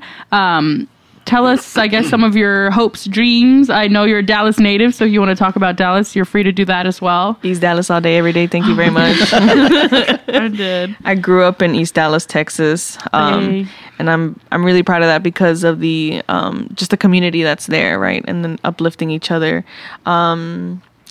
What else? My hopes and dreams are really that the work that we're doing really is reflecting well. I mean, even if it's like small policy changes, I think if we start creating those ripples, right, it'll lead up to federal change. Sometimes I want to go big or go home, right? And it was, you know, meeting in DC, getting called illegal and all that stuff that kept me in Gives this you fight. that fire. I was mentioned in an article for the Dallas Morning News, and my sister was like, I fucking hate all these people in the comment section. So I was like, well, you know, Oh, let's go in this geez. You went comment and section. looked? I went and looked, and it was a lot of people saying, like, calling my mom, you know, a criminal, and saying that she had smuggled me into the U.S., that I deserved to die, like I didn't Jesus. deserve, like, just existing was too much for them. I was like, barbecue Becky, go on and get somewhere else, please. But Becky. I think we forget that we hold a lot of power with just existing. We don't need to show them that we're graduated from an Ivy League or that we give so much money to the economy to prove that we're worthy. So I think for me, it's like shifting the narrative that everyone deserves legalization, but also like the policy that we need to start implementing now. I've considered law school, but I hate reading. So I'm like, if I could just get a JD for free, I'd Oh really my appreciate God. that. But obviously, like, moving forward into this policy work and breaking that mold of all of this respectability politics shit, I'm gonna roll up, you know, with UGK and my stereo Hey, and that's talking why you about my going into a friend. meeting, because we are so used to having like these very pristine, I can't talk to these folks as elected Clean officials, records. like clean records kind of folks in there. And I think sometimes we make the mistake of just putting Latinos in office just for the sake of having Latinos in office, but you need to realize who you're going to put into office. Sometimes it'll be like this Latino who just wants the, you know, title and isn't Right. doing absolutely anything. Or sometimes it'll be the exact opposite, and you have these moderate Republican Latino, Latinas who are actually criminalizing our community even more. Right. But they have that last But name. instead of Ted helping Cruz. us, oh, Lord Jesus, Raphael Cruz. Rafael Cruz. Hey, let's can we just call him Ted? He's Ted Cruz, all right? Okay, Just- okay, we'll let you have that. But yeah, I think it's important. You know, for me, I really want to just, if I could lead by example and show, like, you don't have to be super in the know. Just, you know, talk to each other. And I use politics as cheese, and I'm like, let me tell you what Ted did. And they're like, what did he do? So I think with just keeping that in mind, that voting really is a great channel to make change. So is civic engagement. You know, you don't have, if you can't vote, right, because we often leave that community out, there's obviously different ways to get involved. So this is a plug for the North Texas Dream Team, obviously. Yes. So the organization is really working to move some campaigns, right? With defunding ICE. We've seen a lot of abolish ICE. The ICE was recently created. It wasn't always there. What is the background behind that, if you can tell us quickly? So these detention centers, right, that are being run, and we've seen a lot of it in the news recently with like immigrant children, like minors being held in cages and all of this other stuff. These are private institutions that are funded by 6 big banks. You And got the making Wells money. Fargo, the Chase, the Bank of America, all of those folks. So it's just like, take your money out, and really, I mean, that will create a ripple effect, right? Just taking your money out, telling your folks to do the same thing, because the more, and it's really ironic because it's our raza that is banking with a lot of these folks. Because we but- don't know. we don't. And so it'll take a lot of education for that to happen. But yeah, just working with these campaigns, abolishing ICE as an institution as a whole, right? Because ICE is the one that's going into these communities and detaining people just for the sake of detaining people. And so in some counties, you have if someone's taillight is broken and they get pulled over by a cop and they don't know their rights, that's automatic like detainment, because some cops don't even know better. And I've had 2 friends already this summer that were detained. And it's a call you never want to have. I would rather they would have gone to that Know Your Rights training than having to get a call from like The your friend in detention the center. middle of the night saying, I need help. I know you're really involved and stuff, but I also want to say, like, you can be involved too.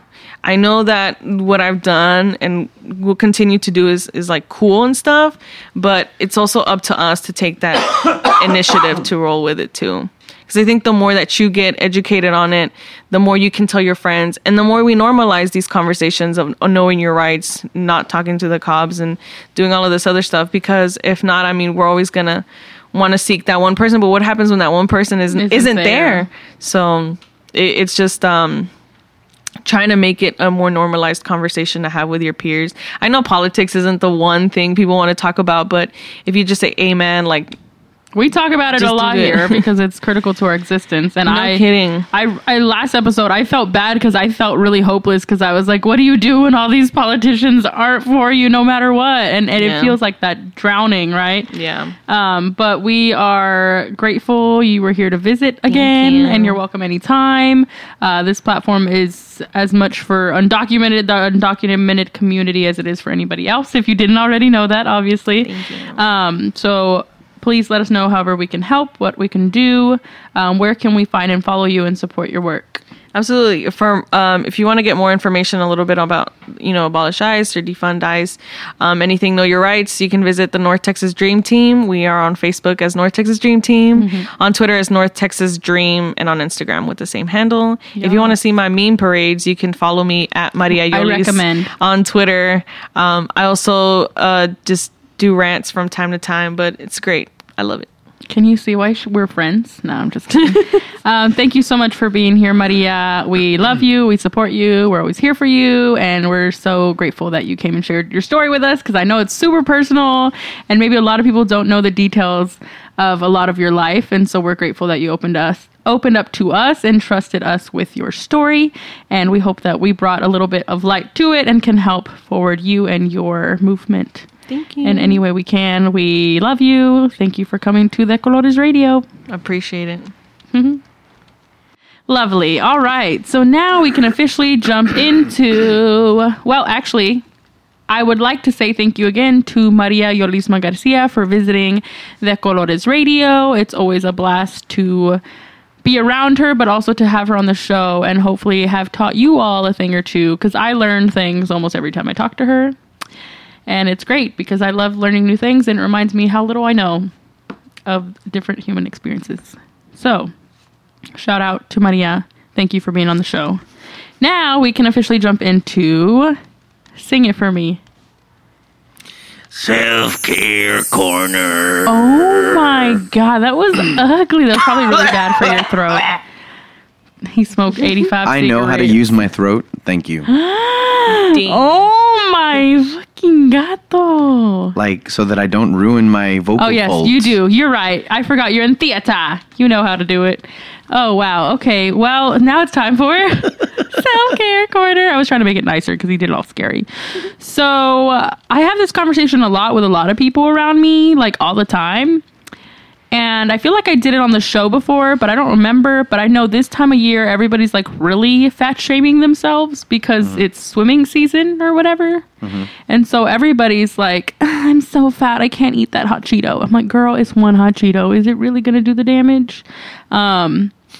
And so I just want to remind everyone to love yourself at your size. I know it's fucking hard to do. I know everything in society is telling you to be thinner. Even if you're thin, you're sad because your ass isn't fat or your titties are small or whatever, or you don't have a six pack or your arms are flabby, whatever. Men, women, kids, everybody is constantly criticizing something about themselves. And we hate something about ourselves. And a lot of times I feel like a lot of the fat people I know that grew up fat are like, meh, I'm fat. It's fine. Like they've learned to love themselves because they were like fat for so long that they already process that most of the time. I'm not speaking for all fat people, but that's what the journey was like for me, where it's like, I grew up fat. I know I'm fat. It's cool. I chose not to hate myself. Are there moments where you still get weak and you feel like you kind of do hate this part about yourself or the way that jiggles or hangs or whatever? Absolutely, because we're human and we still feel this way. But I want to remind you all to try your darndest to really love yourself at your size. And like, if you're trying to get healthier and exercise, absolutely. We should all be aiming for that all the time. Like, you know, whatever. You can have body positivity and be bettering yourself, but do not tear yourself apart because obviously our political climate and society already is constantly trying to do that and trying to get us to shame ourselves. If you're bloating, homegirl, it's okay. The body is natural. It's normal. It's what it is. So I just want to remind you, especially during swimming season, to just do the damn thing. Do wear what you want to wear. It's fucking hot outside. Finish those chicken nuggets. Finish those chicken nuggets. You're right. Yes. All 80 of them. Every last one. Yeah. Are you? You calling me out? No, I'm not. Oh, okay. But you might have called yourself out now. Oh, man. Um, No. Finish those chicken nuggets. Finish the chicken nuggets. If we don't ever get sponsored by Nuggets, then what is our point here? Because For real. we constantly talk about them. However, try your best to love yourself at your size. I'm working on it literally every single day. And I hope you all do too, because you're beautiful as you are. And I know that's cheesy as hell, but I mean it. Okay? So that is the self-care corner of the week. I'm just going to touch on this briefly, but we have a gray space coming up. I cannot release the name because it's pending currently still, but I can tell you what the theme is. And if you haven't guessed it already, it's in celebration of the lovely LGBTQIA plus community, and that will be the theme of our upcoming Gray Space event. So we're very excited about that. It should be mid-August, and we will give you final details hopefully by next episode. So I apologize for not doing this sooner. With all these themes, we care very much about them, all of them, and I just want to find the right time to do them, to highlight the community, and especially when it goes hand in hand with things happening for us in Dallas locally. So I'm really looking forward to bringing in a lot of people representative of this community so we can hear their stories, highlight them, and really give them some light that they deserve. So yay for that. Our brown business of the week is one that I actually have not tried. I don't know if anybody else has, maybe. However, I wanted to, again, highlight someone from the LGBTQ community, and I asked my good friend, Sarah McCurria, for a recommendation, because I got to go to somebody I trust. And she pointed me in the direction of Hey Sugar Cakes. It is Black-owned, I believe possibly Afro-Latino, but I cannot say for sure. So I should not say that. However, it is a Black-owned, LGBTQ-owned bakery. The cakes look amazing. So it's Hey Sugar Bakery. It's at 1005 Owenwood Drive, Irving, Texas. You can call them at 214-989-7679 or email Kenny at heysugar.com. The cakes look amazing. Like amazing. I'm looking forward to trying these cakes out. Lots of really cool detailed things. I saw one that was like the Beyonce logo that she did at Coachella. I was like, oh my God. So clearly I want to support this company, and I'm very excited to have them featured as our Black Business of the Week at Hey Sugar on Instagram. Now it is officially time for Who You Got with the Coco. Take it away, Pat. Do you know what that's from, Pat? Yes, I do. Good old Johnny Canales. Thank you. Thank you, Pat, for clarifying. I'm tired. Maria, you can join us because I know you got some I feel like recs. she would have something for Who You Got. So I haven't been listening to a lot of new things, I know, shocker, but it was because of, well, the Enverge announced that they're doing like their final concert, and that was like one of the first like Latinx indie bands that I got into, so I've been listening to them a lot. And then also Interpol just released their new single, and that's one of my favorite like indie bands I just grew up on, and I love them a lot. And they announced that they're coming to Dallas, so y'all, Lisa and I are gonna be there. So yeah, I've just been listening to a lot of my nostalgia feels music. But going off on what Eva said for Self-Care Corner, I actually was reading The Body Is Not an Apology, which is really good on like self-love for your body. And like it's a radical self-love book for everybody and every body, like every body figure. Yes. And it's by poet and activist Sonia Renee Taylor. I definitely recommend reading the book. It's a pretty quick read. I'll probably pass it down to Eva to read because she told me she wanted to read it as well. It's been on my book list for like a year, and I still haven't read it. So yeah, it's a really great book to read right now in the summer, especially like with what she was saying with self-love in your body and all different shapes and sizes you shouldn't. This wasn't planned. That's why it was just funny that she was doing that. So yeah, I wanted to highlight that book and recommend it. Also, thank you to Jaime Dominguez who recommended Rosalia's new single. I was checking her out, and she was pretty. I like the song Malamente, I think, is the single that just released. I believe she's Spanish. It was pretty cool. So yeah, that's all I got. Yolis. Yolisma. Y'all really do not give me the mic. Girl, we got a whole minute for you. Go. My Who You Got is actually an artist that I went to go see recently. Shut up. It's a very underrated album, I think, for a lot of folks. And as a very obscure indie artist aficionado, going to the show was a little frightening, but Harry Styles. Didn't say Harry Styles. I told y'all. In this household, we do not. No, I'm just kidding. It was actually really interesting going to the show. Granted, I only maybe heard one song, but it was quite the experience. Though I wasn't crying like a lot of the girls around me, it was still really awesome. I did not know Casey Musgraves, but a lot of people like her, and it was really interesting to see how many people messaged me after the show saying "Wow, I didn't know he was even in town." I had some folks tell me too. They're like, "That's honestly my guilty pleasure as well." So it was I was not in bad company. But should you need to listen to someone new and someone you may not want to, I definitely recommend. You are not recommending it for One Direction. Harry Styles. I revoke you from going to any show. No, I still want to go to Interpol, please. That's what I revoke you like. She said, I rebook you in the name of Los Bookies. like exorcism. Yeah.